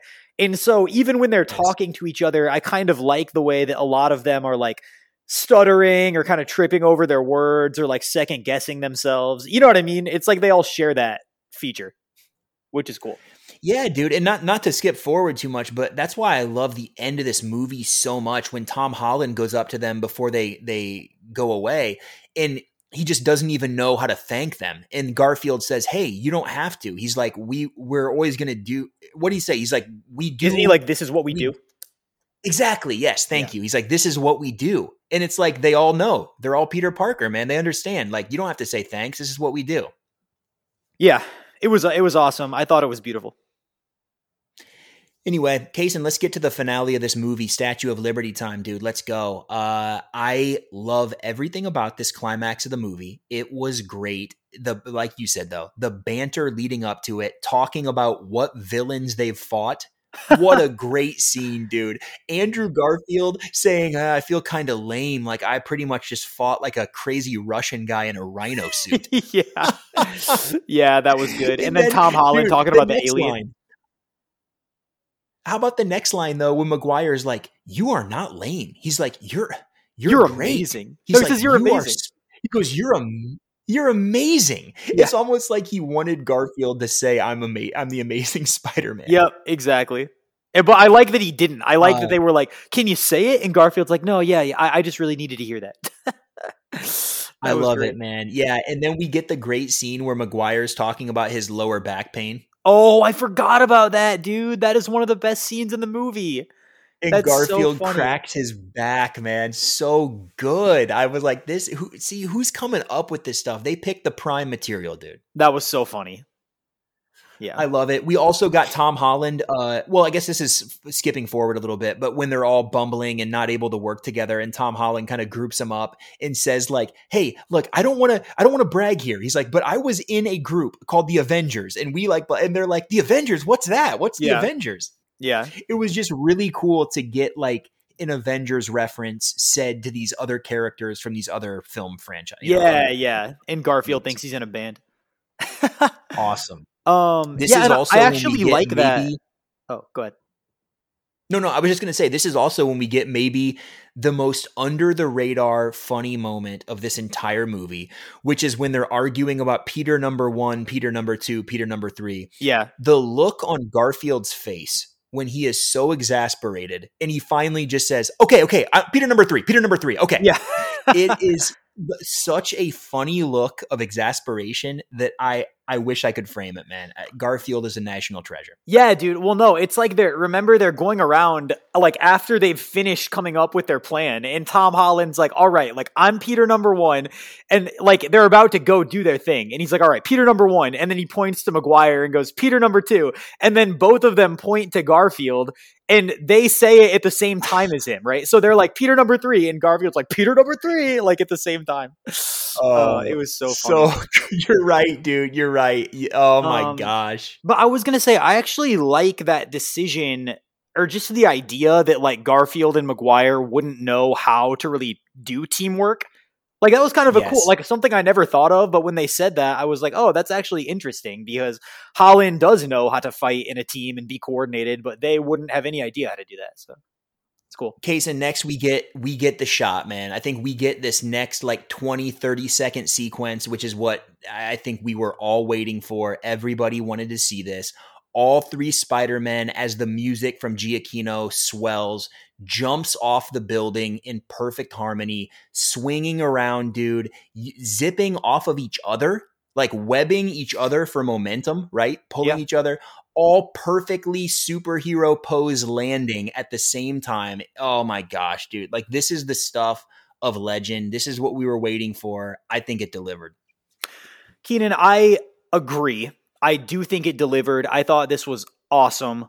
I do want to ask, though, because this is kind of something I've been thinking about, and I don't want to seem ungrateful to Marvel and Sony for giving us this. But doesn't it seem like, considering they came up with this insane Doctor Strange Spider-Man sequence where he's like webbing himself through portals and going into mirror dimensions and whatever, I kind of feel like they could have given us more here of the Spider-Man interacting, fighting. Because it was really cool how they were all kind of like going after different villains and zipping around and like working together, throwing the thing around. But I feel a little bit like they didn't go as hard as they could have as far as showing them team up fighting together. I don't know. That's just my thought. I don't know what you think. No, I somewhat agree with you. I guess the 20-30 seconds I was mentioning prior was not necessarily an action sequence, but more just like their moment, their kind of Avengers 360 spin the camera moment of like, here's all 3 of them in their element. But yeah, I agree. Like we got some of it. So it's not like I'm trying to say they totally shortchanged us. There were some great like teamwork sequences with like, for example, Maguire getting wrecked by Sandman and then Andrew Garfield throwing him the cure, right? Yeah, and him catching it with his fit. Like there was some cool team up stuff, but you're right. But I wanted to see them like in a triangle around somebody. You know what I mean? Like passing them back and forth, like beating them. I don't know. I just felt like we didn't really get that like web teamwork where maybe they like slung one of the villains up in the air and then somebody else like came out and kicked them. I don't know. I'm just brainstorming. Yeah, no, you're exactly right. And I mean, honestly, like, I mean, this is making an excuse just for what we heard in the movie. Some of that could be because they're just not good at doing that.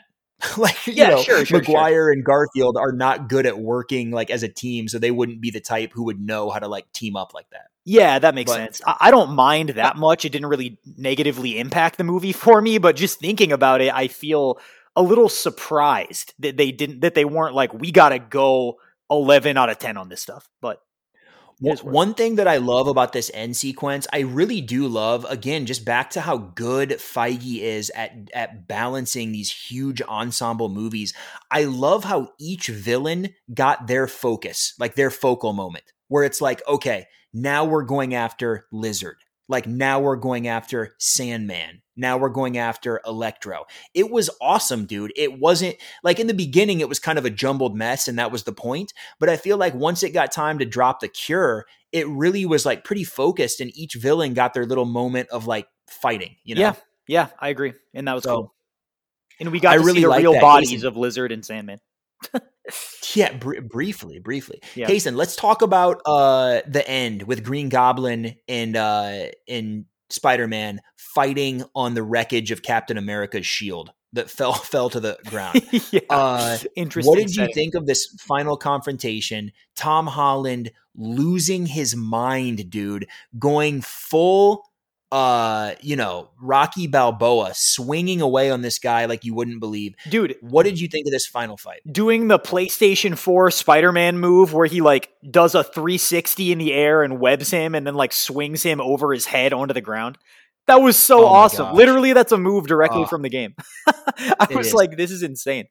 It was awesome. I mean, again, like similar to the apartment fight, it was incredibly painful looking and really, really intense. And both of the actors sold it incredibly well. And I liked how he was about to kill him because it was very believable that that's where he would be in that moment. This is kind of a weird statement maybe, but at first I didn't know if I liked the fact that Holland just whooped his ass. But it's almost like I kind of do like that now. But this time Holland came in ready to beat his ass. Yeah, exactly, I feel like that's the difference. Exactly.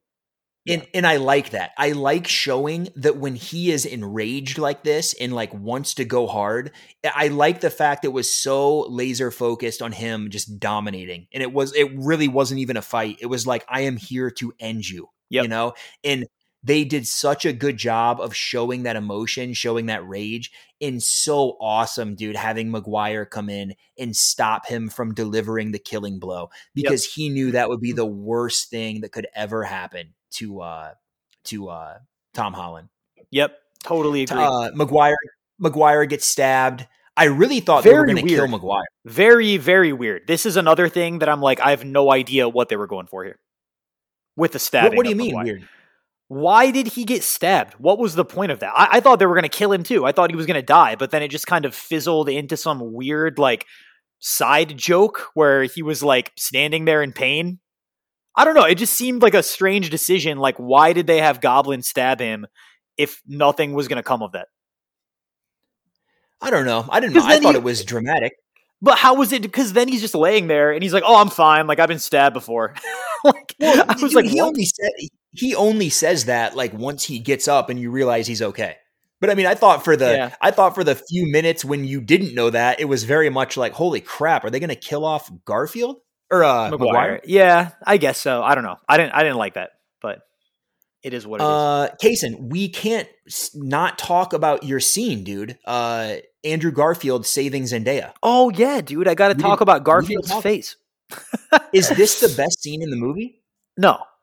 But it's up there for sure. It's definitely near the top, Keenan. I think Garfield's face after they land is just, it should be put in a highlight reel. And the reason this is believable is because he was just reminiscing about Gwen. Right. So that's why this is so perfect. It wasn't like it just came out of nowhere and you're just like, okay, this, because I could imagine it feeling kind of forced if it came out of nowhere and it's like, it wasn't built up. But the fact that we just had that conversation, he was just talking about loss and what he lost, and it was fresh in his mind. Dude, we see Zendaya falling. We see Tom Holland jump after her, but gets taken out by Green Goblin's hovercraft. And dude, Garfield jumping into action. We all predicted this would probably happen, but even so, it delivered in definitely one of the most beautiful moments of the movie. Him asking her, "Are you okay?" And she says, "Are you okay?" Yep. Oh, it was perfect. It was perfect. It was very predictable, but it doesn't even matter. Like, the mark of great writing and a great scene is when something is so good that it doesn't even matter if you knew it was going to happen because it still hits you anyway. Yeah, it was awesome. Jason, Well said. Kaysen, here's the thing. That's about all the characters. And obviously we went over a lot of the movie as well, but I want to touch on, we don't have to go over the plot, or the whole plot, because we just talked about a lot of it, but I want to go over just kind of a rough, a rough outline of this plot. What did you think of the story of the movie? Which I know is kind of funny. We're talking about this now, but just the idea that the whole spell, I want people to forget I'm Peter Parker, or that, I'm Spider-Man. And then the villains that cross over know that Peter Parker was Spider-Man. That's why they're crossing over. Really, because what did you just think of?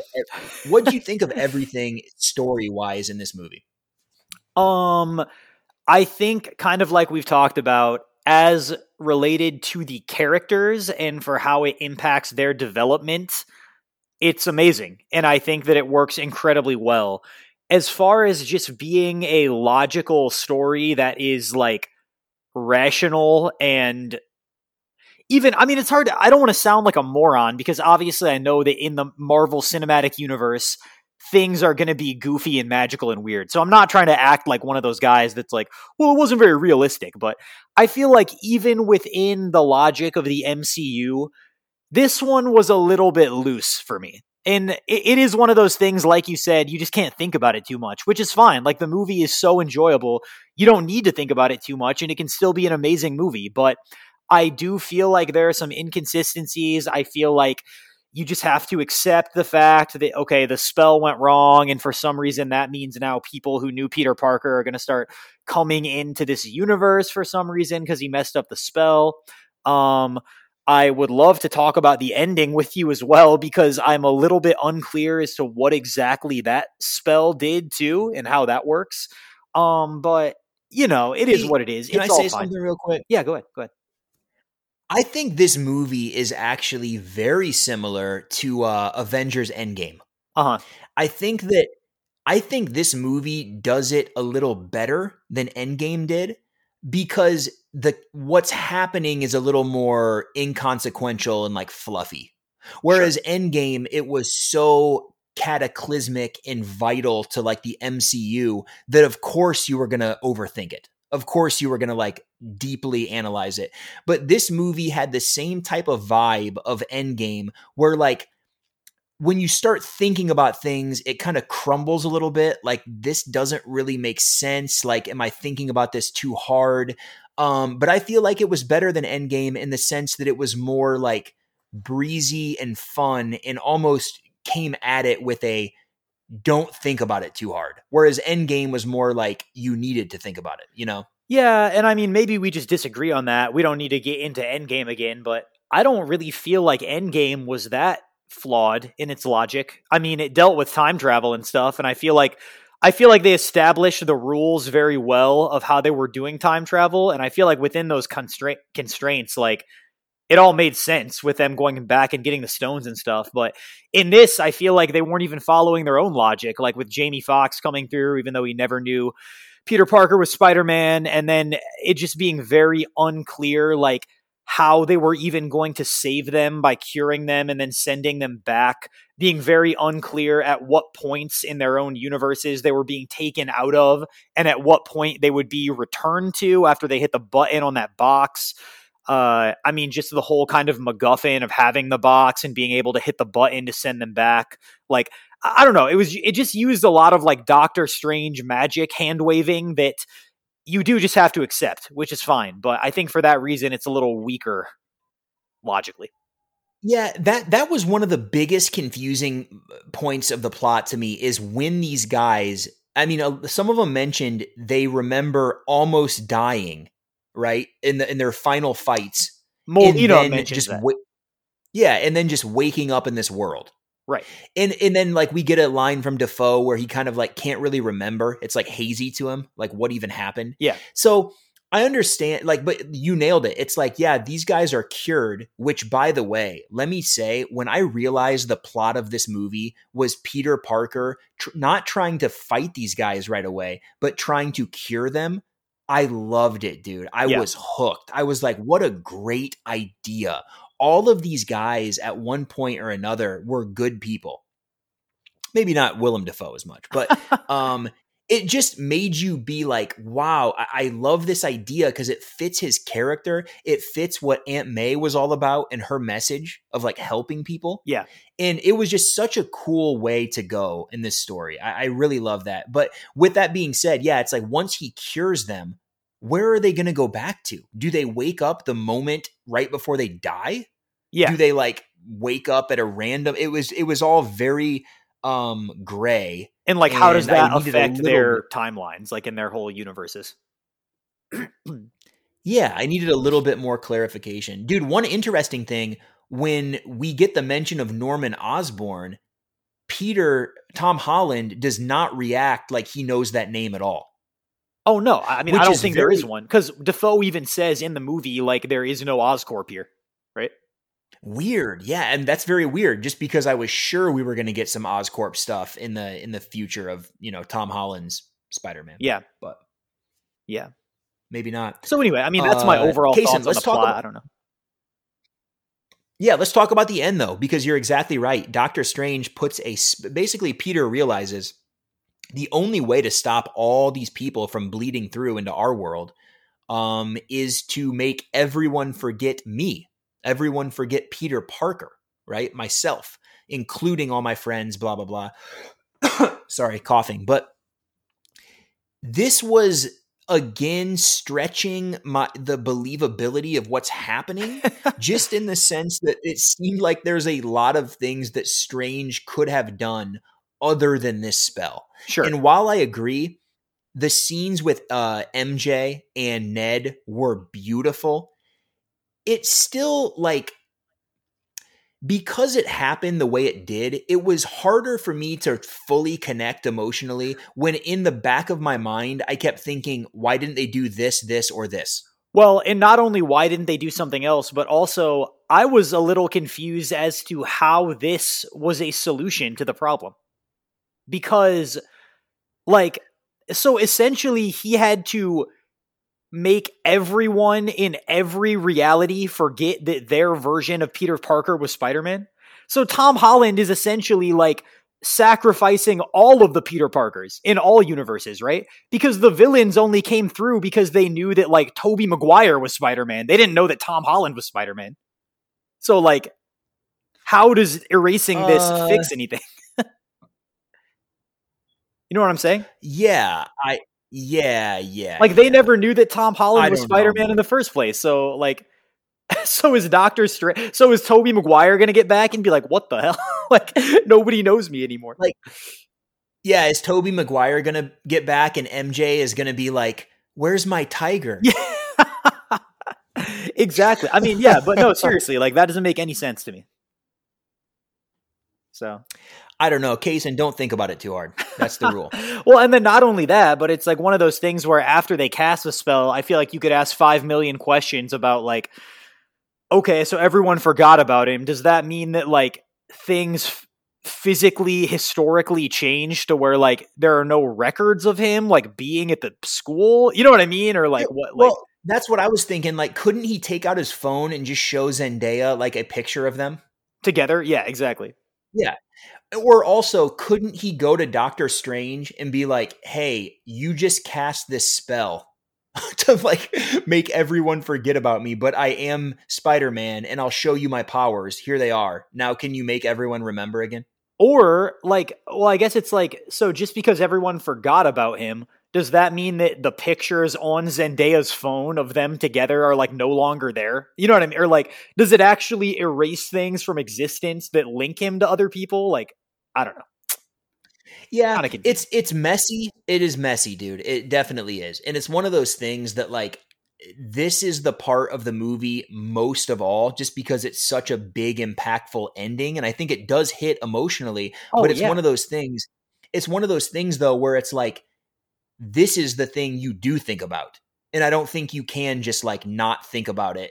I feel like that's kind of problematic just because there are too many questions that we don't know that kind of leave it feeling a little more sloppy than like intentionally mysterious, you know, where it's like, we need some follow-up to this. It's hard, dude, because this is honestly like one of my favorite things they did in the movie. Like, to me, this hit so hard emotionally. Like while I was watching it, I was loving it because I was like, this is an amazing decision and an amazing moment of growth for Tom Holland's character. But yeah, it's almost like after the fact, you're like, like from a writing perspective, I don't know, but from a character perspective, like I'm all in. So hard to say. Yeah, it'll be really interesting to see how that is dealt with in the future of the MCU. I don't know if we're at the end of it, but I would love to just hear your thoughts in general on like where you think they might go from here. Well, I guess we can talk about the very end, right? Like did you like him making his own costume? Oh my gosh, dude, I'm so glad you mentioned that. The costume. Oh, the costume. It was popping, dude. Those colors were so vibrant, so bright. I love it. And I love the idea, like you said, this whole thing has kind of been leading up to this moment. He is now Spider-Man. He has sacrificed literally everything. Okay. And he is like a Lone Ranger, dude. Yeah. I look at the like future. Batman. So I got to give a shout out to the. Yeah, got to give a shout out to the costume. But I look at the future of Spider-Man as forming new relationships. And I could be off here. I really think we could get the Miles Morales introduction oh my gosh. in the next Spider-Man. Yeah. Because it's the perfect time, dude. It's the perfect time for Tom Holland feeling like a loner. Exactly. Like feeling like he has no one and kind of meeting this young kid who's eager and kind of maybe giving him some of that spark back that he's probably going to be missing. Yeah, I totally agree. You know, so you think Miles will come from his own universe, not another multiverse thing? Correct. Okay. I think Miles will come from the Holland universe. Yep. We even get that amazing line from Jamie Foxx saying he thought Andrew Garfield would be black. Yeah, that was a good line. I really like that.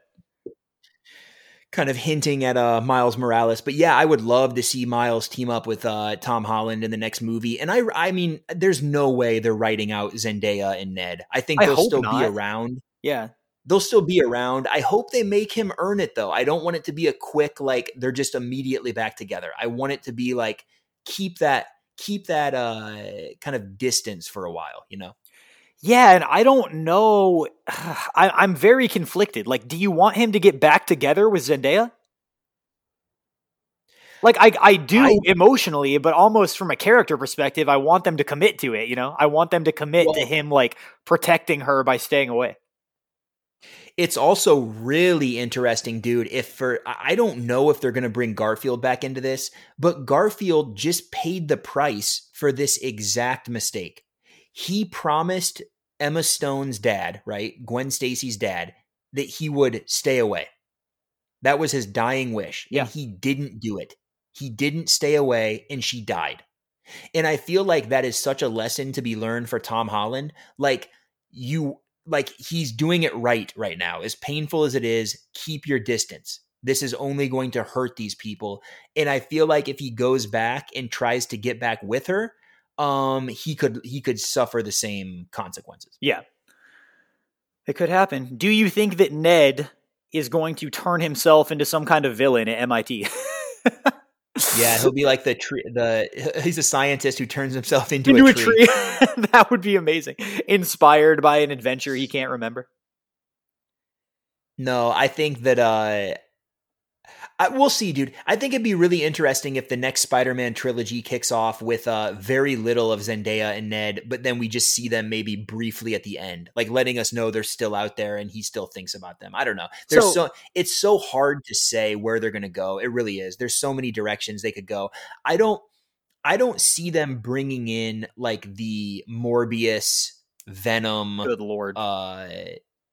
I don't see them doing that in the MCU. I think that is totally a separate Sony thing. And really where they left the character of Peter Parker, they can do so much with him because now he is like a lone wolf, you know, like he can go wherever they need him to go. So you think the next movies will continue to be MCU set? 100%. Yep. Okay. As far as the solo Spider-Man movies, yes. Yep. Like there will still be maybe other cameos and characters from the MCU showing up. Absolutely. Yep. I think so. Don't you? I hope so. I mean, I don't know what the deals of the agreement are right now between Sony and Disney, but obviously I want Feige to keep steering the ship. Dude, as much money as this movie just made, things are going so well. I cannot imagine either side trying to break this up. Is it would Holland just be crazy. Is Holland signed on for another team movie or no? Yes, one more MCU movie in his contract, I believe. One more MCU movie, and then I'm sure they're going to re-sign him. I've been reading all kinds of stuff about how they're actively developing the next Tom Holland trilogy, so this is going to happen. I mean, dude, good for him for not signing yet, because now he's going to be getting a nice paycheck from this, I think. It's like the movie King Richard, dude, Venus and Serena Serena, or whoever it was. They didn't sign the Nike deal. Exactly. Dude, I do have one question that maybe I'm just stupid, but I didn't understand this either time that I saw the movie. Is the reason that he made his own costume just literally by choice? Like he didn't want to use the Stark one anymore? Or what was the deal with that? Like what happened to his other costume? I looked at it like he is his, Rebirth. He's his own man now. Like he's his own person. He's shedding all the complaints that people had, which was funny, that he's like a mini Iron Man living in the shadow of Tony. Can I be the next blah, blah, blah. I look at it like, no. I am my own thing now. You know what I mean? I'm not going to wear the Stark. I'm not going to rely on the Stark tech. That makes sense. Cause I was trying to figure out if somehow he lost that suit, like through the spell or something, but he probably still has it, and he's just choosing to not use it, right? I think so. Okay. I look at it like he is his own person now, and this is a sign of, this is like kind of his representation of being his own thing. He's going to make his own costume. I like that. Which is awesome, because that was so many people's complaints. Like, we don't want him just to be another Iron Man. Yeah.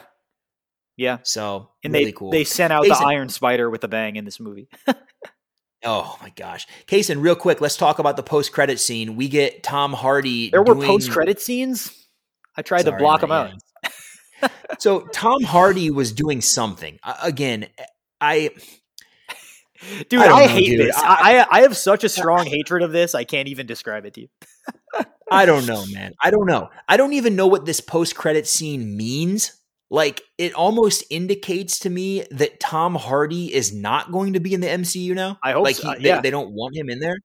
But they left behind the symbiote just in case, like what? Like, just in case they want a new Venom in the MCU?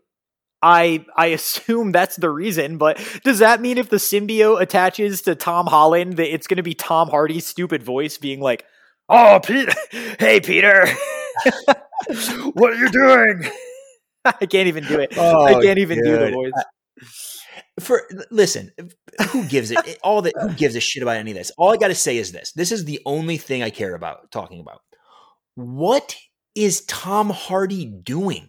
I don't know. Like, I don't understand the character of Eddie Brock. In the original Venom, he was drunkish. In Venom, Let There Be Carnage, he was plastered, like the whole movie. Like, he was just sauced off his mind. Yeah. In this scene, it's like he's on too many meds, dude. Something is up with this guy. I know it's not literally Tom Hardy on drugs, but it's like every portrayal of this character just gets more and more weird and buffoonish to where I can't even keep track of like what he's trying to do. Yeah, man, it's terrible. I mean, I want it to stay as far away from the MCU as humanly possible. So I think in its own world, it's kind of there's some charm to it. I don't mind the Eddie. I don't mind it. I'm just saying, but I agree with you. Keep it away from the MCU, for the love of God. Like, keep it in its own. Keep it contained, dude, like you would contain the symbiote. You know what I mean? Dude, I hope the symbiote attaches to Tom Holland, but when it's on him, they let like him do the voice of the Venom. So it's just like let him do like his British accent or something. It's just like, oh, hey, governor, like I'm Venom. How's it going there, Peter? It's the voice of Gilbert Godfrey. Hey! It's the voice of Joy Behar from The View. They should let Dafoe voice it. Oh, Peter. Anyway, that scene sucks. Let's move on to the trailer for Doctor Strange 2. Let's move on to the trailer for Multiverse of Madness. Dude, this was surprising. We got this good of a look at this thing. I was not expecting this much footage. dude, to me, this looked awesome. It looked like how I wanted it to look. We got a lot of fun teases. Seeing Scarlet Witch on the big screen. Oh my gosh, dude. Man. The theater. Yes. Go ahead. I was going to say, what made me so happy is that, like, she legitimately got a similar reaction to Toby and Andrew. I mean, when they showed her the first time, my theater went off, dude. They were like, yes. Oh, it was awesome. It's insane, dude. I can't believe the impact WandaVision had. I know. Just on, like, such a huge cultural, moment of a show. It just really was on everybody's minds. And the fact that they totally, like, reinvigorated people's interest in this character. When she shows up in Multiverse of Madness, forget about it, dude. The first time we see that costume, oh my gosh. I know. People are going to flip. People are going to go crazy. I can't wait.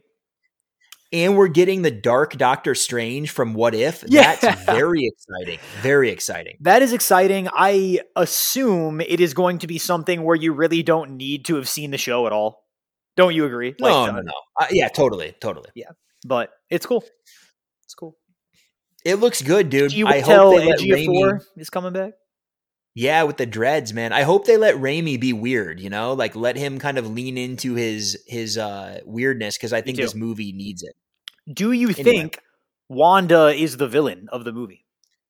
Or no? The rumors are that she is. I do think she is, yeah. I think she is the villain for a majority of it, and then maybe in the end realizes the error of her ways, which is kind of weird, though, because that was almost the premise of WandaVision. Yeah, that's true. They got to put it on the big screen to cement it. Yeah, I don't know. We'll see, man. I can't wait for Multiverse of Madness, though. That's going to be fun, and I'm glad we got our first look at it. Kaysen, let's. Dude, a movie of this magnitude, I'm sure we missed so much stuff, but I had fun talking about it. I feel like we touched on all the highs and some of our complaints. But you want me to go over the game? Yeah, I was going to say I'm on it. Let's go over the 20 questions in our boy, once again, Tyler Penn. Congratulations. Here were our 20 questions, and we're going to give you the answers. All right. You want me to go? I'll let you. Okay. Yeah, go ahead. You read them off. All right. So our first 8 questions were just, will the following actors appear in original scenes filmed for this movie? So this does not include flashbacks. No flashbacks. And this is actually an interesting one, Keenan, because I'm kind of curious to hear whether or not you think they kind of shorted us on the cameos in this movie, but I'll go through. So first up, who do we ask? Kirsten Dunst, of course, Mary Jane. She did not show up. She was not in the movie. Well, hold on. She was not in the movie, and I really wish they would have replaced the Venom post-credit scene with a post-credit scene of Tobey Maguire, like, blipping back to his world and, like, seeing him and MJ together. Would have been awesome. Yeah. Welcome back, Tiger. That would have been awesome. And you'd be like, oh boy, gee, did you make the meatloaf, MJ? Gee whiz. Oh, you'll never guess what kind of day I had. Man alive, I need a good foot rub. I need a good back rub. All right, we got Emma Stone as Gwen Stacy. She did not appear. No Emma Stone. Nope, she's dead. No. She's dead. Topher Grace is Old Venom. He was not there, thankfully, but it would have been kind of funny. Yes. Tom Hardy is New Venom. He was there in the post credits, unfortunately. Next up was Gyllenhaal. He was physically there. I don't know if he was. Yeah, he was not mentally there. Next up, we had Gyllenhaal as Mysterio. He was not in it. He was only in flashbacks at the beginning. This was very disappointing to me. I really wanted to see him. I don't know how you feel, Keenan. Me too. Michael Keaton is the Vulture. Not in it, disappointingly. I guess he's been spending all of his time filming Morbius and doesn't have time for Tom Holland anymore. So that's too bad. Dude, I'm gonna laugh so hard when his only line in that entire movie is the one from the trailer where he's like, "Hey, Morbius, me and you should chat sometime, man." Yeah, it probably is his only line. Hey, also real quick, after rewatching Far From Home, like, I guess I don't know why we think Gyllenhaal is ever coming back, because they do pretty much make it clear he is dead. Like, they even go as far as to show his body, and Tom Holland says he's dead. He has no signs of life. Yeah, that's so, I mean, that's fair. For as much as we give the MCU crap about never, like, committing to people's deaths, now we're like, now I'm upset that they're not undoing his death. But whatever. Right. Samuel L. Jackson as Nick Fury was not in it. And then Elizabeth Olsen is Wanda. We did not count this because she was only in a trailer sting at the end. She was not in any actual scenes for the movie. So correct. Sorry. Didn't count. Yep. Next question. Will Matt Murdock appear in his Daredevil costume? No. The answer was no. He did not. He appeared in his lawyer costume. Exactly. Will we see Miles Morales in this movie? No, we did not. But we did get a reference, which was pretty good nonetheless. Yes. Will any of the following characters die? Aunt May, Happy, MJ, or Ned? The answer is yes. Aunt May obviously died. We didn't really talk about that scene too much, but I do just want to shout it out again. Incredible scene. Like the way they kind of tricked us into thinking she was okay. Yeah. And then I kept waiting for the punch, dude. Like I kept waiting for her to reveal some kind of stab wound or like something lodged in her abdomen. You know what I mean? Yeah, dude. It was awesome. It was very hard to watch. Yep. Very cool that they kind of kept us guessing. Like, is she okay? Is she going to die? What's going to happen? Yes. Next question. Will someone say the phrase Sinister Six? No one will say it because there were actually only 5 villains. What a fake out. Wow. That was kind of unexpected. Will someone say Uncle Ben? Obviously, yes. That was said multiple times by the cameos. Will someone say the exact words, with great power comes great responsibility? Now, we counted this as a yes because it was said by 2 different characters back to back who completed the line for each other. So I think that counts. Incredible. Yeah. See, at first I thought we weren't going to count it because Aunt May says it, but says it a little different. Right. And apparently she says it the way that the original comic use of it was done. Yes, so kind of correct. Will Otto Octavius speak to Doctor Strange? Yes, we did get that. Will Green Goblin speak to Aunt May? Ugh, obviously. That was dark. Yikes. Dark stuff. And then, will Octavius ultimately help our heroes to fight the rest of the villains? Yes, he did. He single-handedly took out Electro. This next one's kind of tough. Will 2 or 3 costumed versions of Spider-Man point at each other at the same time to recreate the pointing meme? I love that meme, Kaysen. Me too. I love it too. We counted this as a no because while they did point at each other when Ned called for Peter Parker, they were not in costume, unfortunately. So, correct. Not going to work. Next question. Which alternate Spider-Man will be shown on screen first? The answer was Andrew Garfield, obviously. And then, which of the following will be the first villain to appear on screen? And the answer to that was the answer to that was Doc Ock, Otto Octavius. He was the first one. Mysterio does not count because it was only a flashback. So those were our 20 questions. And then we did have a tiebreaker. The tiebreaker question was predict the domestic opening weekend box office total to the nearest $1 million. How do you like that? These answers were wild, dude. I got to be honest. When I was looking at some of these people's box office submissions, I was like, what a bunch of dopes. Yeah. Like somebody said 250 million. And I'm like, what? And then Kaysen, I don't know if you know how this story ends, but guess who was the real dope? The real dope was you, Keenan. What are you going to do? The real dope was me because all these people coming in highballing were exactly right. And dude, nobody said enough money. The highest we got was what, 250? No, I think some people said more than that. Yeah. I would need to go back through and look, but I believe so. That's crazy, dude. Let me check right now. No but I do want to give a shout out to the person who came closest, which is my good friend Casey. So congrats to Casey Bungie. He nailed it with 250. He actually said $250,000,001. So very close. Wow, he prices righted that stuff, dude. Keenan, someone said 300 million. Let me. You're kidding me. Who? It was Natalie. Congrats to Natalie. Wow, I feel like Natalie should win a t-shirt just for being that bold and almost correct. Holy crap. She had high hopes for this movie. Oh, wow, dude. She had Panic at the Disco for this movie. Yeah, exactly. Kaysen, that was a fun game. Thank you for everyone playing. Tyler Penn, again, congratulations. Kaysen, there's only one thing left to do in this episode before we say so long and goodnight. And also, we forgot to say Merry Christmas. It's almost Christmas when this episode's going to drop. Merry Christmas, happy holidays to everyone out there. We're doing some fun stuff. We are going to drop soon. I don't know when this is dropping. We are going to drop our top 10 most anticipated films of 2022. That's going to be a fun episode to look out for.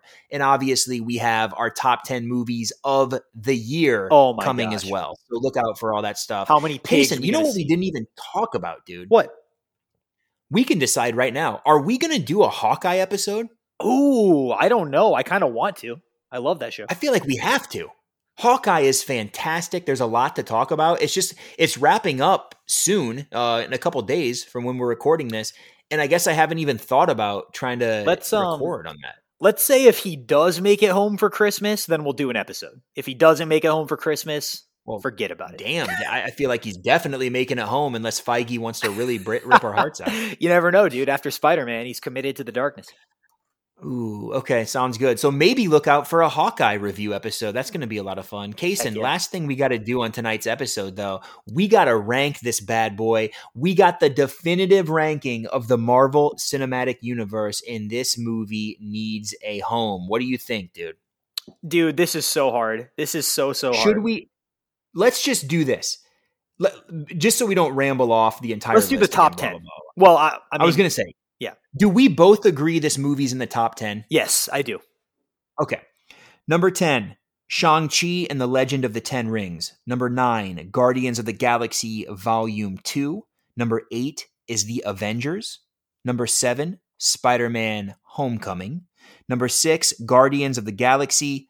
Number 5 is Thor Ragnarok. Number 4, Captain America The Winter Soldier. Number 3, Captain America Civil War.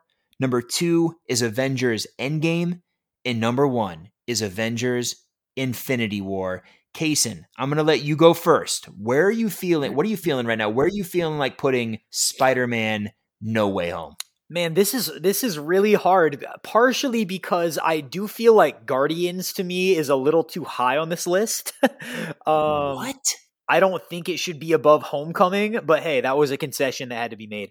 So I'm feeling out kind of like the 5, 6, 7 spot right now. I do think this movie is definitely better than the original Avengers, so I'm going higher than 8. So I'm kind of deciding around Spider-Man Homecoming and Guardians of the Galaxy. I think this movie is not quite as good as Thor Ragnarok, personally. So I would put it between 8 and 5. I would say probably right above Homecoming, maybe at number 7 below Guardians, or maybe at number 6 below Thor Ragnarok. What do you think? Kaysen, having not talked about this at all, it's actually impressive how often we are on the same page with our ranking. Okay. Because I would put this movie in the number 7 slot. Okay. I would replace Spider-Man Homecoming and say this is better than Spider-Man Homecoming, and I know you disagree, but underneath Guardians of the Galaxy. Sure. Yeah, I'm totally cool with that. So, are you comfortable with putting Spider-Man No Way Home in the number 7 slot on our definitive ranking of the MCU? I love it, dude. It honestly really hurts me to knock Shang-Chi out of the top 10 because I love that movie. It does. But that does hurt. It's got to happen. It's got to happen, man. We're putting Spider-Man No Way Home in the number 7 slot. That means we're saying, well, yeah, we just read our list. You know what our list is. But anyway, I think we're happy with that, Kaysen. We're going to see what's the next movie? Doctor Strange and the Multiverse of Madness. Oh, yeah. Dude, eventually we'll have enough shows to be able to rank the shows. Hey, no joke. I was just about to say that. If we do this Hawkeye episode, we're definitely going to rank the 5 shows. Correct. Yep. Because we've had a solid year of MCU shows on Disney Plus. We're going to rank them, and that'll be a fun time as well. We really have, dude. I mean, we can talk about it in the Hawkeye episode, but I am pretty impressed with the overall quality of these shows in general. It's been great. Definitely. Yeah. They delivered. We'll talk about it with Hawkeye. I don't want to spend too much time. We're running out of time, Kaysen, but it's been a fun episode. I think we talked about a lot of Spider-Man, a lot of big hype, And this movie delivered. Everybody go see it. It seems like everybody's already going to see it. Yeah, so you go probably see it a don't need second my time. encouragement. Yeah. But anyway, everybody stay safe out there. Kaysen, you have anything before we sign off and say Merry Christmas one more time? No, I think that was as thorough as we could be. And I am really glad this movie delivered.